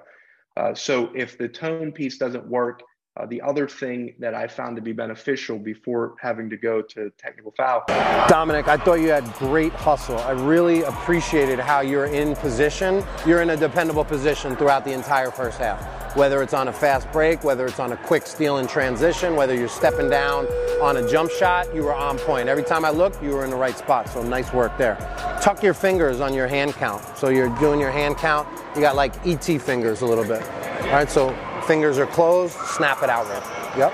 Excellent patience and decision on a foul you had from the center down here. I just thought you gave your partners an opportunity to call it, and then you had good cadence to your whistle. At the table, I would just want to work with you tonight on signal school with your hit signal and the way your numbers are presenting out. I think you started like a little low. You started bringing your fists to the table low. I don't know, I just recognize that. Just keep it up a little bit higher, pop it out. Crown Refs is the community for dedicated basketball officials.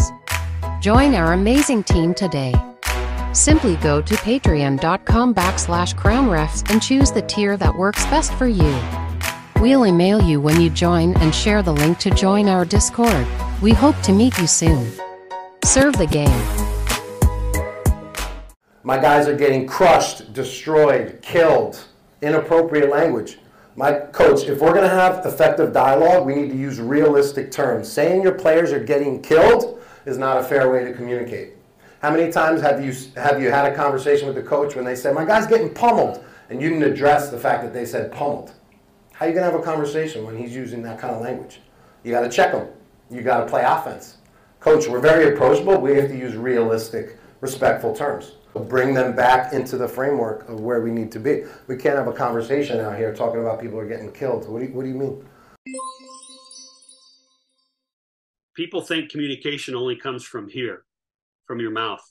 And our body language shares with people more importantly than what we say. And I can't get you to do this on, well, I could. This would be kind of fun. Can those of you on the screen that I'm seeing make a 3-point signal like this? Everybody, come on, I want to see them. All right, now put it on your chin. Go ahead and put it on your chin. All right, stop and freeze. This is your chin. All right, why did you do that? Now, you know, you're embarrassed, whatever. Don't be embarrassed. I've spoken to groups of 1,000 people and 999 of them have it right here. Because you pay more attention to what I do than what I say. So my body language is extremely high in the equation. We just proved it, right? We just proved it. And if officials would study, and there's 1,000 books out there on body language. Verbal Judo is one that rings in my head. It has a lot of resonance with me. But if they would study body language, it's not only going to help them with what they present, but it's going to help them read the audience. And the audience is that coach over there that's losing his mind. And you think it's about the play you just had, and it's 6 plays back. And if you can read the body language, you can then get past all the screaming and yelling and get to the heart of the matter.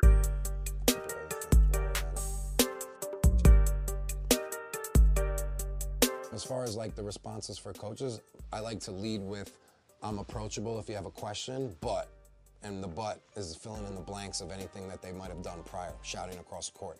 I'm very approachable. If you have a question, we're not going to tolerate you shouting across the court. Do you have a specific question? Getting to the specifics is something that they can't answer because most of the time they speak in generalities, right? Or they want to talk about 3 plays at a time. No, coach, do you have a specific play? Most of them don't. So that's another advantage for us when we're speaking to coaches is getting to the specifics. To take it a step further, don't even dislike it. Don't let it annoy you. Yeah. Player warning. You gave a player warning to the bench. What did he say? Well, he was one that was kind of earlier about just like his illegal screen I had on him earlier, and then he didn't like our no call or him going out of bounds where there's hands came across, and then I checked him and he was fine. And then this is also the kid who dropped the ball at my feet a possession before, and I said, hey, 5, hand me the ball. And he just kind of ignores me. I said, hey, 5, hand me the ball, please. And he's like, whoa, back up, bro. I'm like this is how it's going to be. Did he do it? Did you think he did it like disrespectfully? Or he knew what he was exactly what he knew what he was doing. He knew what he was doing. And I'm like, and that's one of those pet peeves I don't like, you know what I mean? Don't have any pet peeves. Yeah, correct. It's one of the things I dislike, you know what I mean? Okay. So it's like, I'm like, just hand me the ball. And then. But to take it a step further, don't even dislike it. Yeah. It's annoying. Don't let it annoy you. Yeah. Just execute your duties right there. Yeah, exactly. Do me a favor, pick up the ball. Yeah. Hey, I would never give you a pass like that. Can you pick up the ball for me? And then down here, he kept on saying good defense, and we had a foul. He had a foul. I had a foul, and I'm like, coach. He said it twice.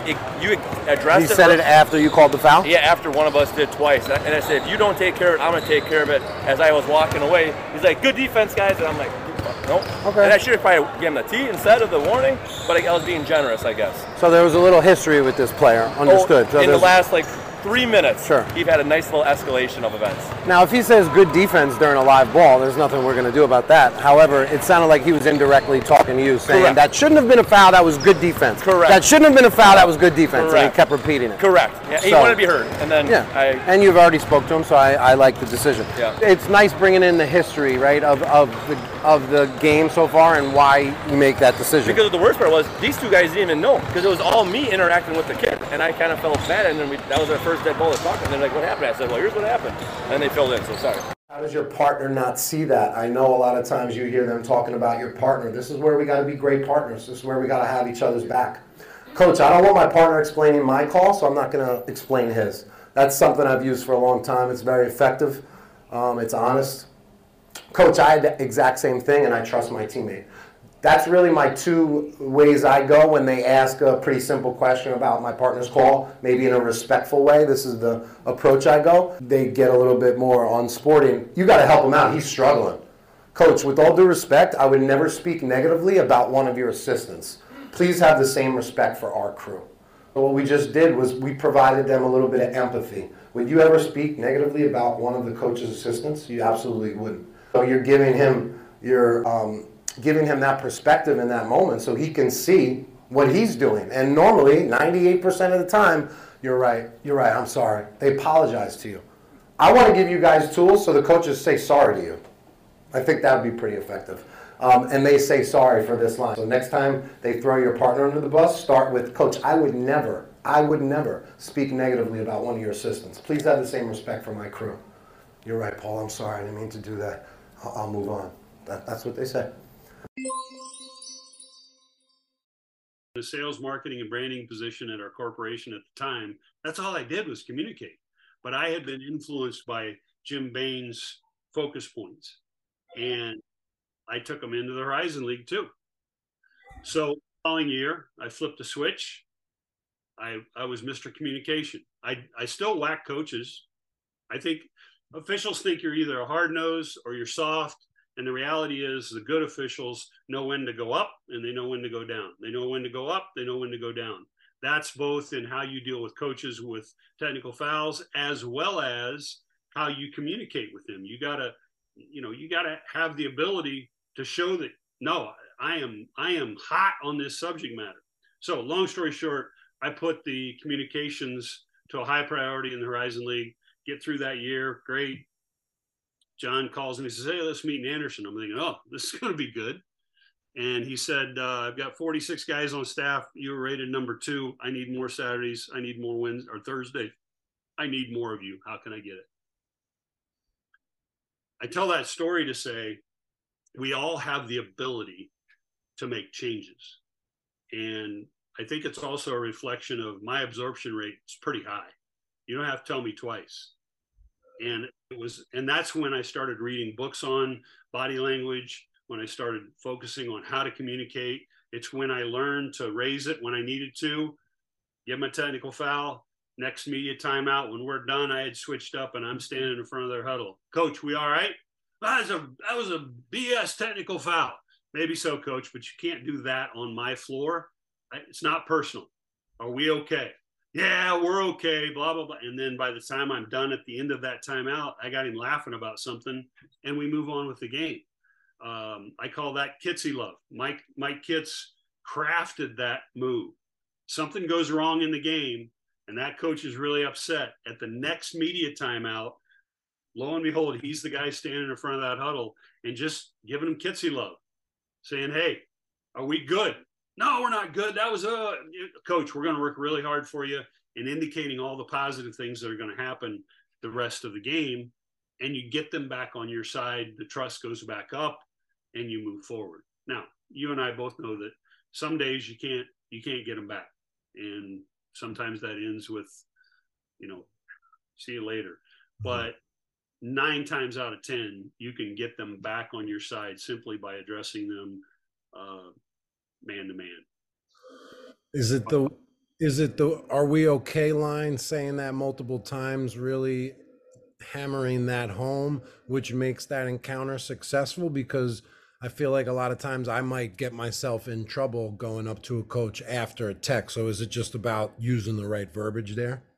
I think it's verbiage, and I think it's also timing. Now, if I whack somebody I whack them, now and we go to the media, and I'm there right after the media is over. No, that's not the right time. I'm going to space that and give it another 4 minutes and work really hard during that 4 minutes. I think you have to look at the timing. I think you have to look at your role on the floor too. When someone put the letter R beside my name, what that told me was they trust me. They want to make sure nothing is going to happen wrong in that game. Nothing. Your partner's in the tank. Both your partners are in the tank. It doesn't matter. The game still has to be refereed. I took ownership of the game when there was an R beside my name.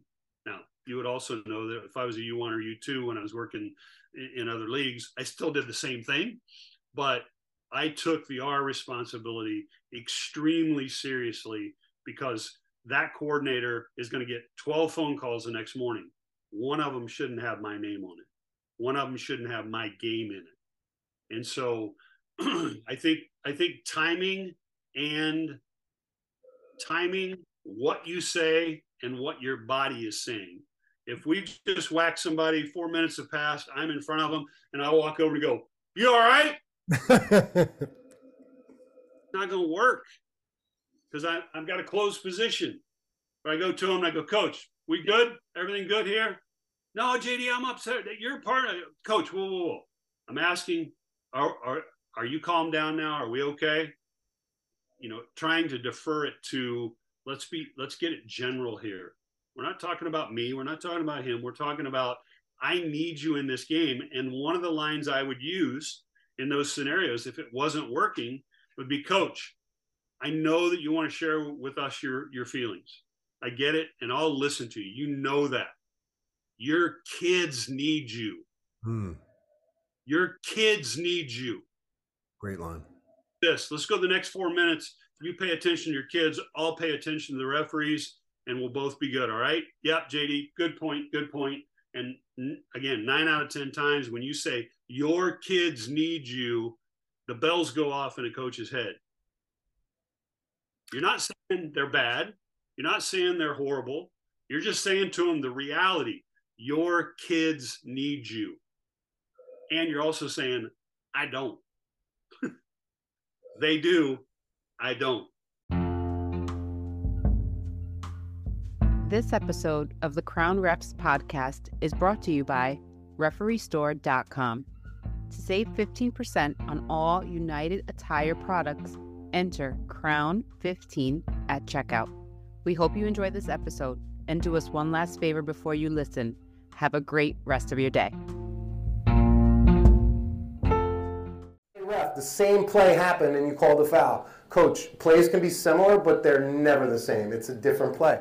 Coach, if the same exact play happens, we'll have the same exact result. But in my opinion, we're discussing two different plays. Speaking of the official shortage, I mean, the fact that you're a varsity ref doing the JV game, too, because they couldn't fill a spot, you know? It's evident all around the country, even on our board, too.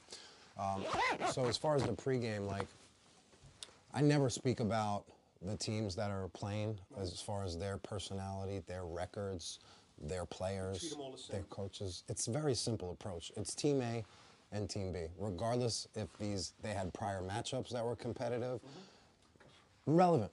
I'm finding all this stuff irrelevant. So the only thing we need to talk about is our procedures and protocols and our what-if scenarios, if, you know, how we're going to handle stuff that happens. So we'll start with sportsmanship. Teach me some breathing exercises. If you take air in for 3 seconds, then hold it for 3 seconds, let it out for 3 seconds, hold it empty for 3 seconds, rinse and repeat. And you go through that 2 or 3 times, and all of a sudden you're more relaxed. At timeouts, if you breathe from your gut instead of your chest, it releases a different endorphin in your body and literally continues to bring down and calm you. And nobody ever knew when I was out there that, you know, there was stuff going around in my head, but I had mechanisms to help my body deal with the stress that was involved. So we'll go one ref at a time. First of all, nice job. There's a couple plays that I think would be good discussion points. Munera, right? Okay, so first play you had over there, you called a foul. Offensive player got the ball and dribbled right by the defender, and then you called the foul because he hit his hand. Do you remember that play? Yes. Do you think we could have been more patient and slow down your whistle and not call anything and just let the player go to the basket? Or did you think you needed to stop that play? Remember the one we talked about over here? Yeah. So just be more patient and slow down and see what the contact does. Just give it a second to, remember today we talked about start, develop, finish, then decide. I got a lot of stuff for you guys, but let's start with Luke. Uniform, number 1, right? I wore sneakers just like that are black with the white bottoms. White. I thought you had a pee whistle for a second. Can we get you something that closes that lanyard? Yeah, just so it's not swinging. With your hand count, a couple times on a throw-in, you weren't showing the hand count. You weren't counting out of bounds. So just be like mechanically thorough. And when you do count, you're very handsy. You're kind of just counting with the hand. I want to see more extension with the arm. All right. You had a backcourt play. That was really good call, but you were a little too far away from the play. I thought you were too far behind that last player. So let's try to be in line with the last player or one step behind, like that ball line. We have a violation. What's the first thing we do? Stop the clock. What did you do? You remember? I just went like this right away. You waved it off.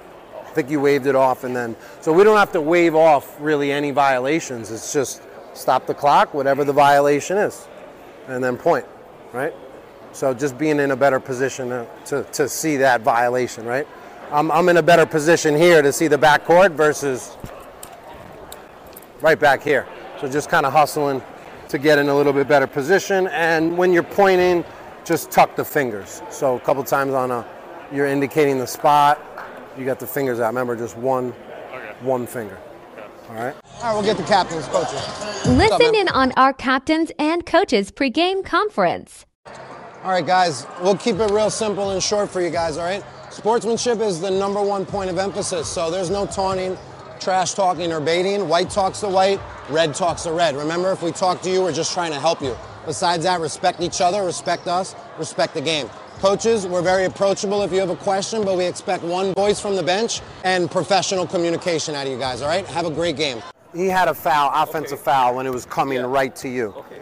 Not only do I think you had a no call, right? Yeah, I had a no call. Right. Not only do I think it was a no call, but I think he's way too far up out of position to make that call too.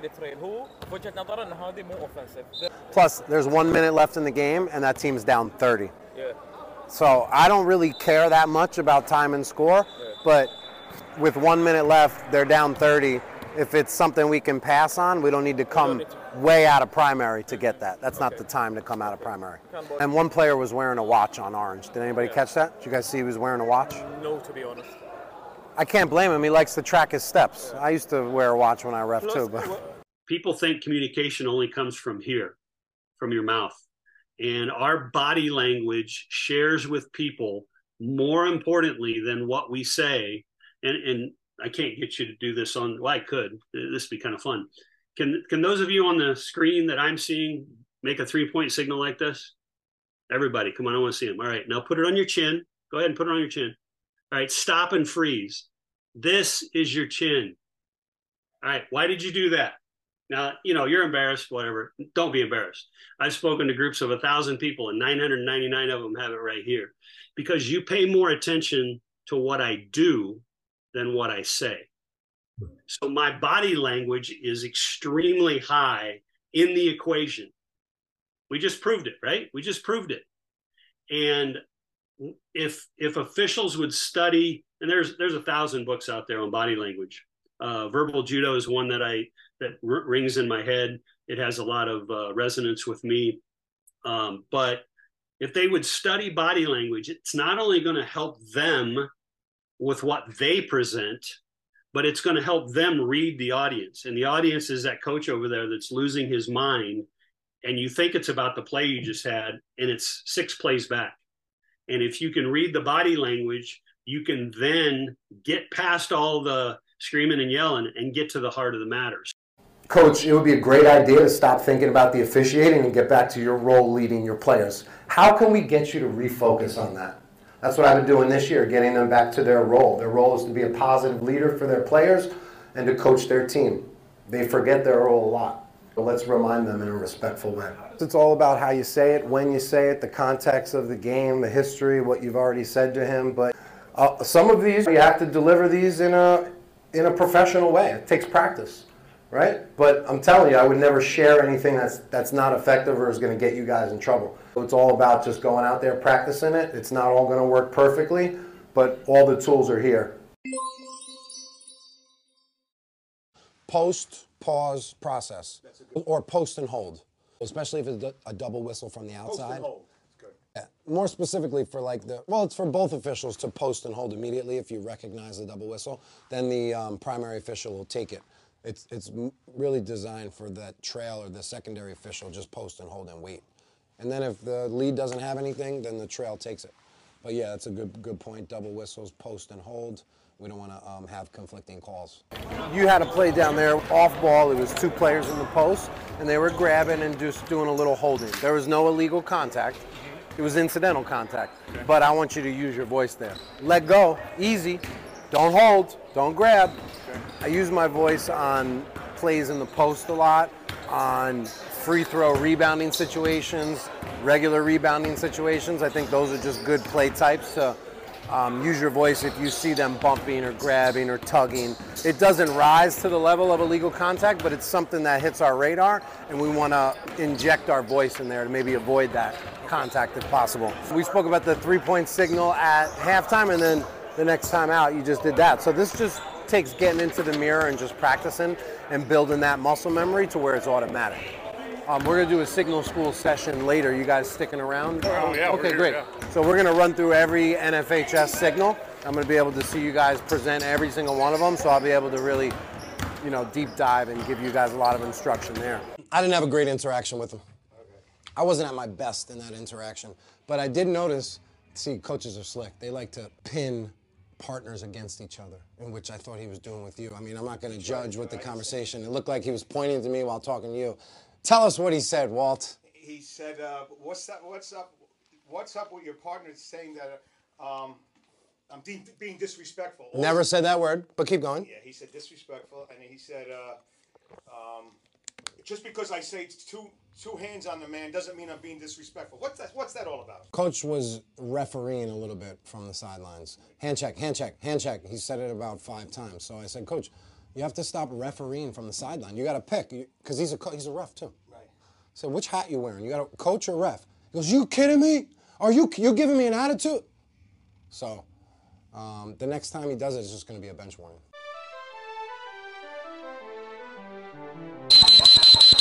Coach has been warned. This bench has been warned. Unsportsmanlike, right here. Please write that down. Coach has been warned. Where we left off in the first half. Yeah. You were saying something to the players. You said, be set, Red.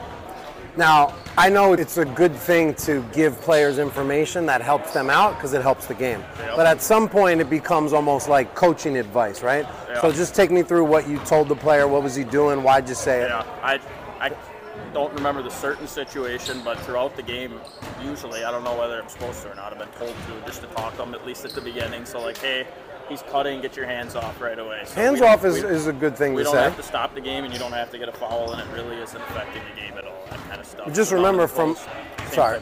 No, you're good, I was pretty much yeah. No, from an officiating standpoint, there is no set. Yeah. Exactly. So basically you're saying be legal, yeah. Don't commit a foul, yeah. Right? And that's more of the coaching advice, right? So I wouldn't mention anything along those terms. Hands off is great. Yep. Let go, enough, easy. Yep.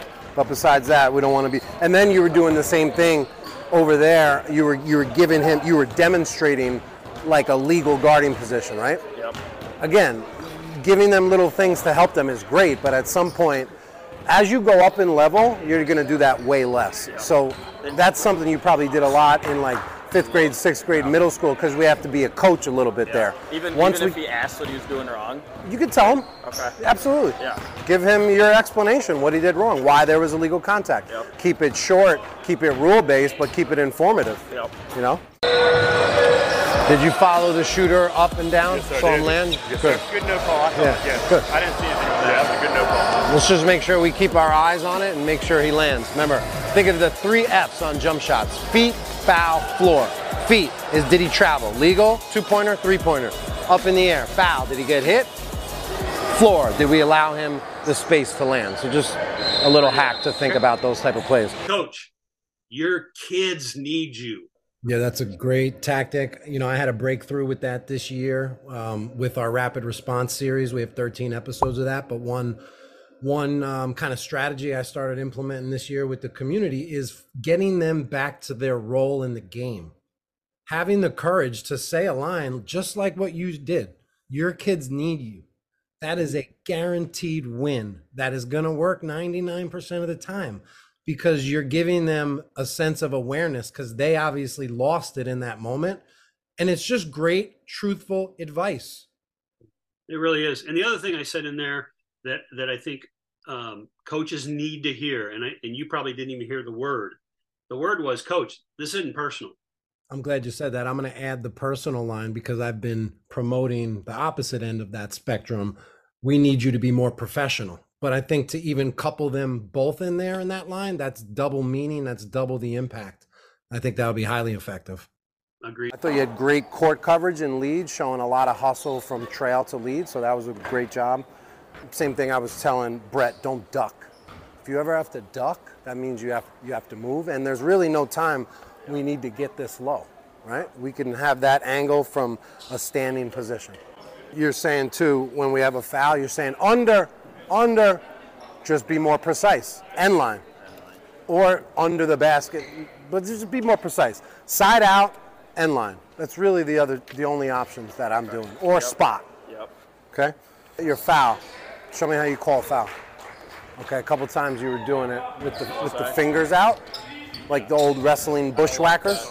If I was, I don't like that. Yeah, so just turn the fist a little bit. All right, Brett. Yep.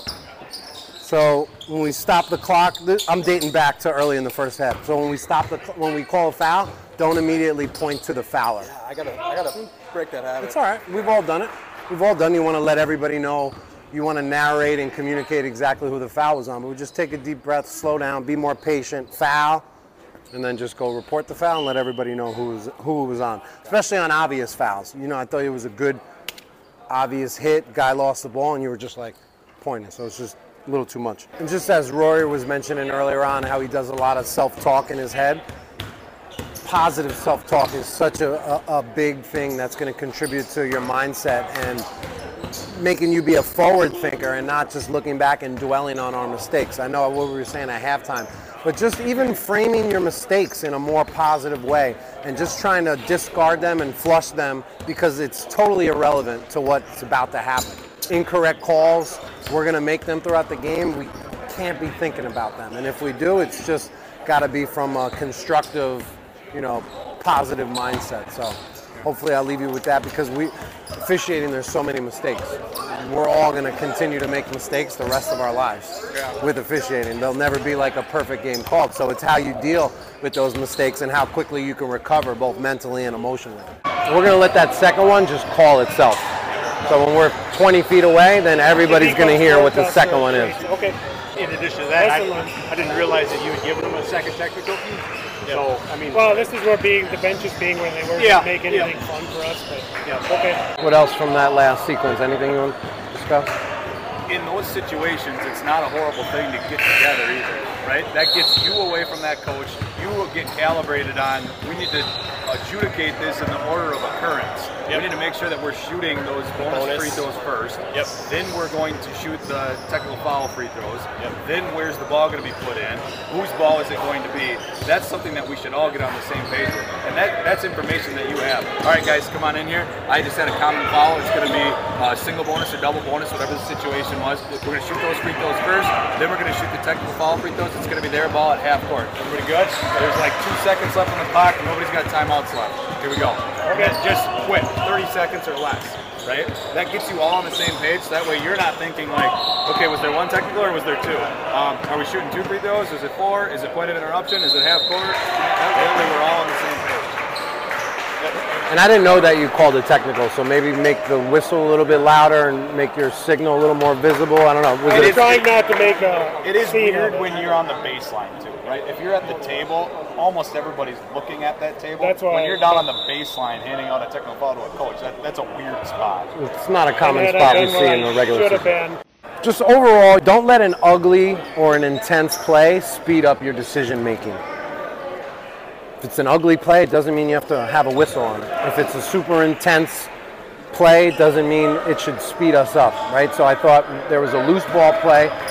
Guys are like jumping on each other. No illegal contact, but it was a very active play. Do you guys remember that right around here? And you had a held ball. You had a held ball as the ball is out. I know. I didn't think that was It's one of those, as soon as I blew the whistle, I can't unblow it. So that was a play type where I thought it was very intense, and I thought you sped up your decision making and should have just been patient and let the play go on. I knew that conversation was coming. The same thing we did on the double technical. We sped everything up instead of slowing ourselves down by talking and taking those breaths that Mike talks about. So. Yeah. Good job, man. Absolutely. Absolutely. Great job. Thanks for coming. Yes, sir. Just overall, your signals, just want to see a little bit more pop and snap. So when you're pointing, should be shoulder level. Yours is a little diagonally upward.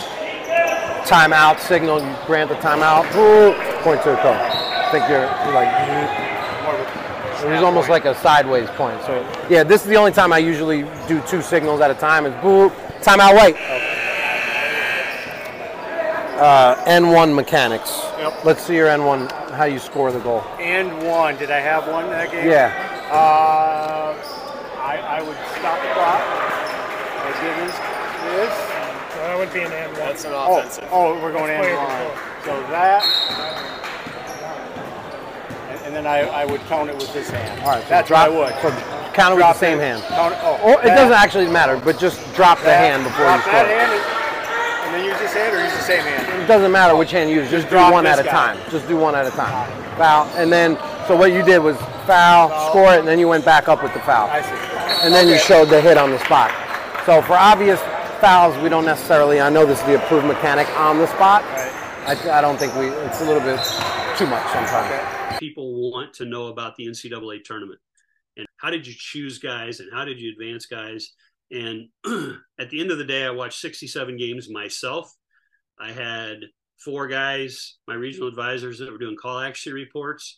And so I would take the data from the call accuracy reports, match it up with what my eyes and my gut told me, and it would just clearly, delineate those who are in the top tier and those who are in the bottom. The problem is, I think when I got to the Final Four, I had, 13 guys my first year that I thought qualified and should be there. Well, I could only take 10. All right, move on. My last year in 2022, I think I had 21 guys that met the standard for working the Final Four, both eyesight, gut, and what the data backed up. Back to your original question, what can they expect? A ton of content, a ton of interactions, conversations, and discussions with the community, and then a ton of live instruction as well. For people who are unfamiliar with what Ground Refs has to offer, can you actually walk us through some of the key features and tools that are available to everyday people who want to be part of the community? Sure. There's a couple different tiers. We have a pro plus, a mentor, and also a one-to-one tier. So I've expanded a couple different options. Basically, I'll talk about like the mentor tier. So if you sign up at the mentor tier, you get access to 3 apps that we use: Patreon, Discord, and Zoom. I'm always looking to add new things. That's the other cool thing about what we're doing. It's just continuously evolving. Me, with my teacher background, I'm always thinking curriculum and content and teaching and stuff like that. So you get access to the 3 apps. Patreon recently is making a lot of great updates that I'm loving. Recently they updated, they allow you to view content in a new tab called the Collections tab. One thing I've been doing as a content creator, I think I'm like Netflix, right? I've always thought, that's why I was telling officials when I was building Patreon, it was like our Reflix. Because in the sense, we have over 20 different shows and series that have reoccurring episodes. Yeah. So a recent update with Patreon allows me to really group everything together. So it's much more accessible, but an official can find our full library of long form content on Patreon. It has all the episodes of our podcast. It has all of our mic'd up content, but in long form, not the little short clips you might see. As far as Discord, that's our community app. So that brings all, 200 plus people together. It allows you to ask any question anytime you want, 24/7, but you're asking it to the Crown Refs community of people that have been vetted one by one by one by one, right? So it's not just random people that you don't know.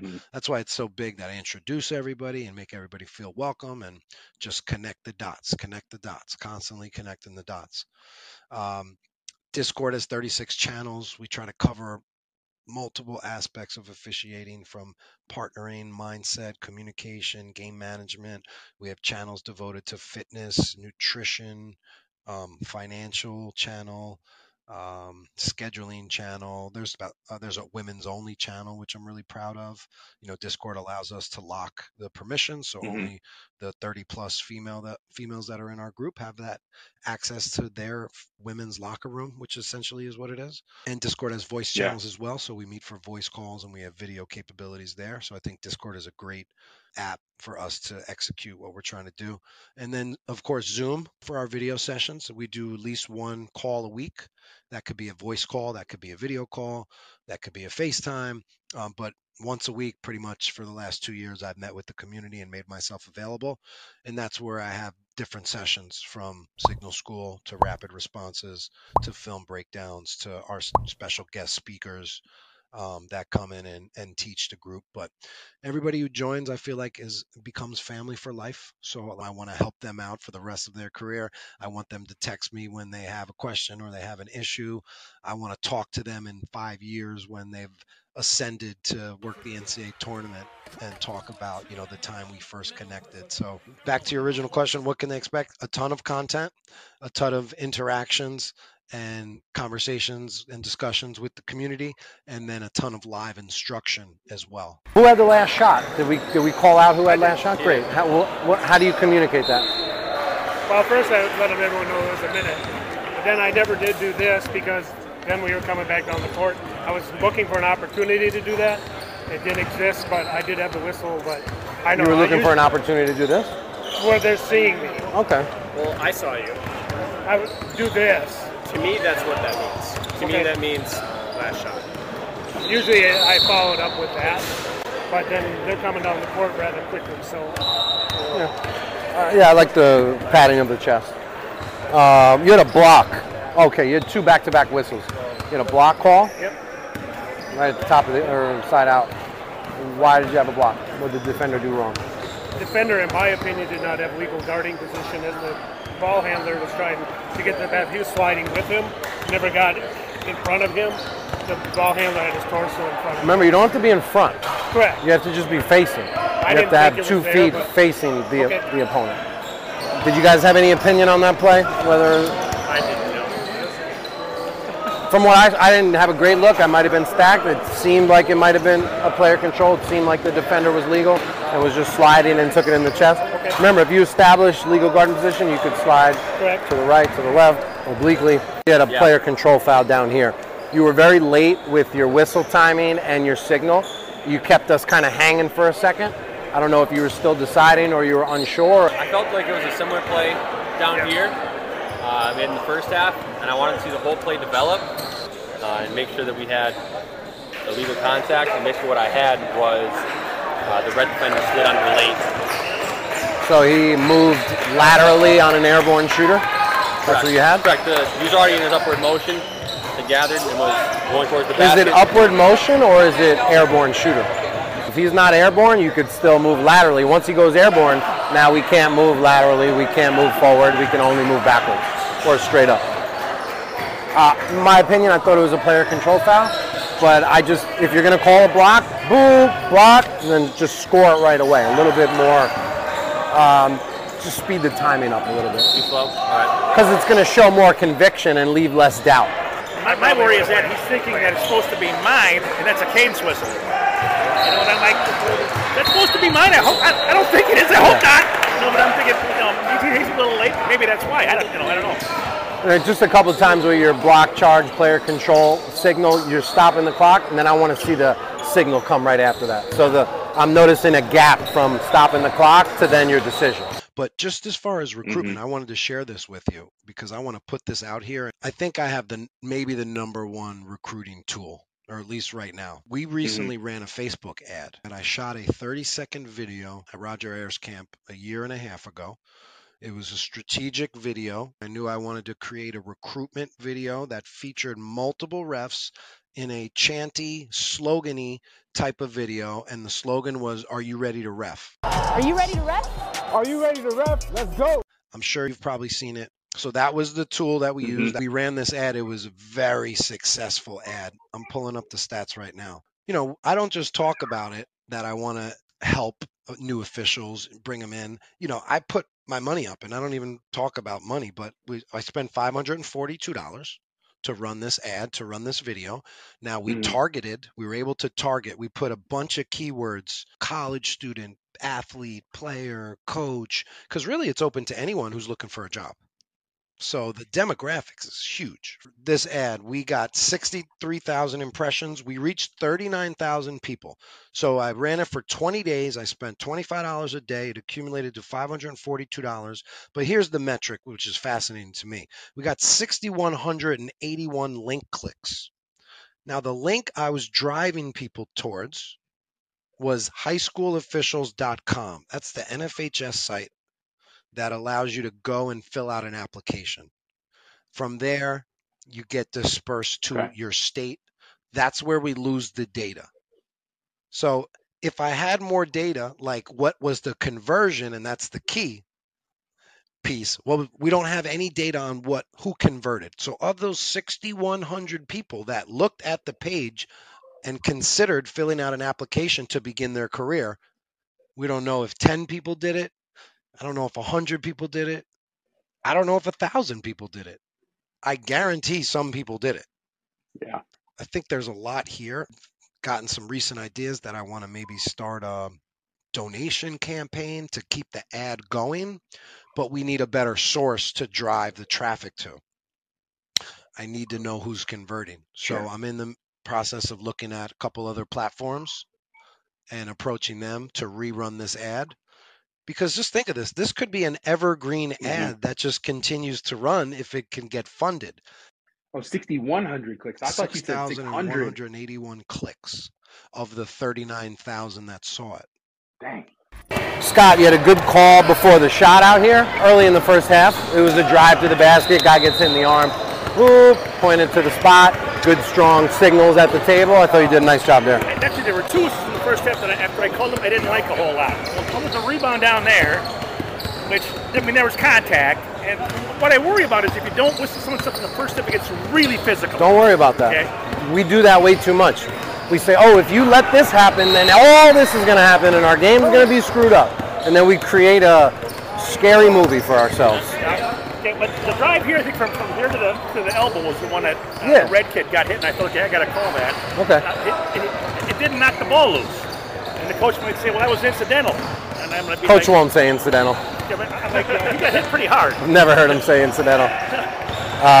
No, just look clean and look professional. Same thing with Nate. Condense your travel signal. It's very choppy. Too wide. Too big. Small, short, quick. Make it look like a machine. You had an excellent block call. We got it on footage too. We watched it again. Just take me through what you saw on that play and why you had a block. Yeah, so the play originated in my zone, and we had, I believe In your it was, coverage area, but I know what you mean. Red had gathered already and started their upward motion, and blue was not set and kind of slid under them. So, pretty clean block call. Yeah, I agree. We got to tweak your three-point make. You go here, and then you like do this hesitation with the other arm. So just mark it, make. Mark, make. Do you realize that? Yeah. Okay. Yeah. I think. Yeah, when you say it, it's like. It's like I'm watching you go halfway up, and I'm waiting for the signal. I'm waiting for it. Is it 3? Is it 2.5? So, mechanical. I'm just staying with here, staying with Nate. A couple times you stopped the clock like this, like you were a FIBA ref. And I don't even think they do this in FIBA. Did you notice that? I did not. I was not aware of that. Open hand every time. Open hand. Remove any excess fingers, thumbs that are sticking out. Nice open flat hand. The biggest thing that I wanted to change was the culture. I thought there was division amongst officials.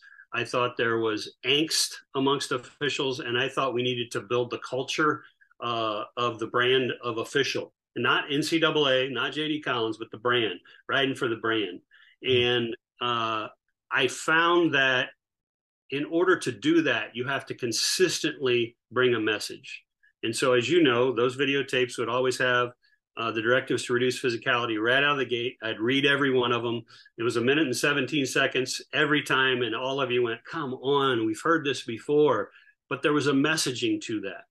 And that was the first step, is make sure the messaging was consistent and always coming first. Second step was, if you're going to change a culture, then the training has to be consistent. It can't be once every 5 weeks or once every 3 weeks or 2 weeks in a row. It has to be every week.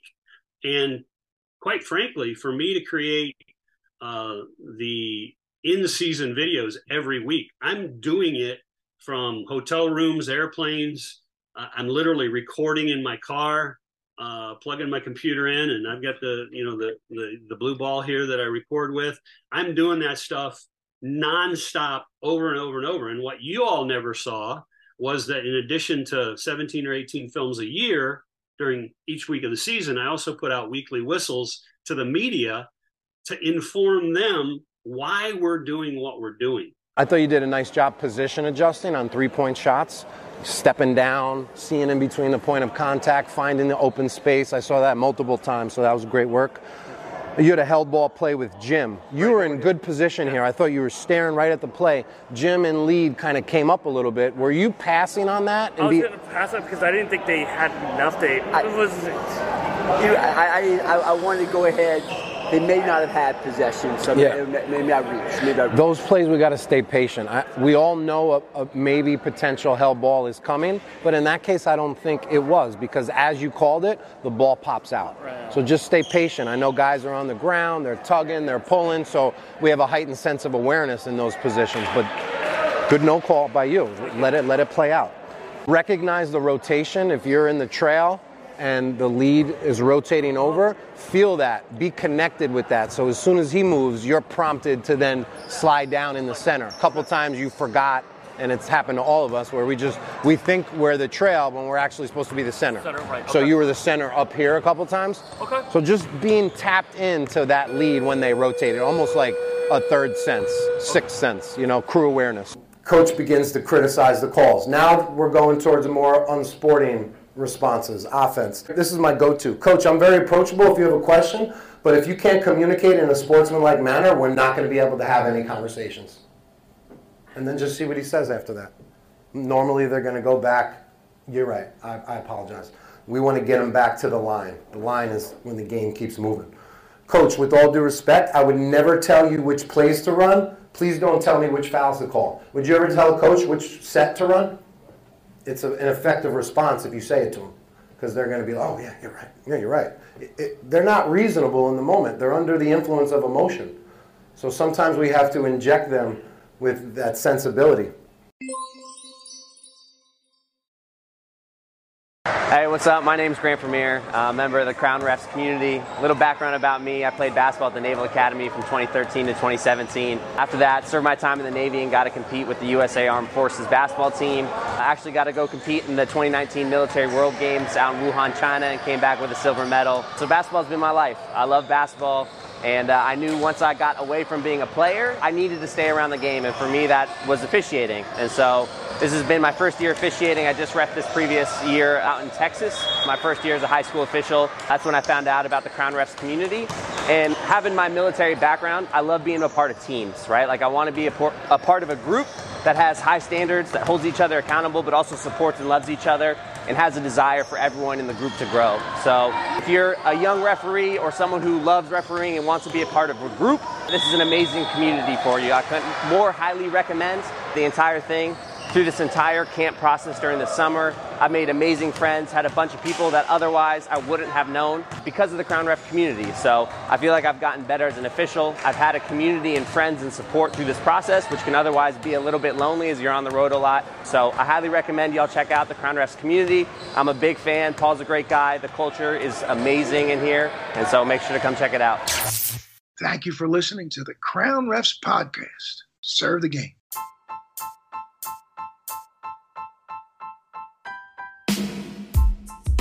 Hey, podcast listeners. The Crown Refs Mentor Program and community just recently celebrated our 2-year anniversary, and Patreon's been busy making their platform even better, and we're thrilled to share with you these updates. Patreon now has a collections tab, which features quick and easy access to our entire catalog, which includes over 25 of our exclusive shows and series, like Signal School, Rapid Responses, guest speakers, Crown Classics, Game Notes, Verbal Judo, The Wonderful Women of Officiating, The Sunday Swish, The CR Vlog, and Rule Resources, just to name a few. Not sure which tier is right for you? Our updated Crown Refs page has got you covered with a clear breakdown of each tier's offerings. And there's more. Patreon is now offering free 7-day trials to give you a delicious taste test of what's cooking inside of our ref kitchen. You can check out the reimagined Patreon app, complete with community chats. Plus, we're introducing a new shop tab where you can grab individual episodes, exclusive instructional how-to videos, PDFs, pregame cards, whether you're a Patreon member or not.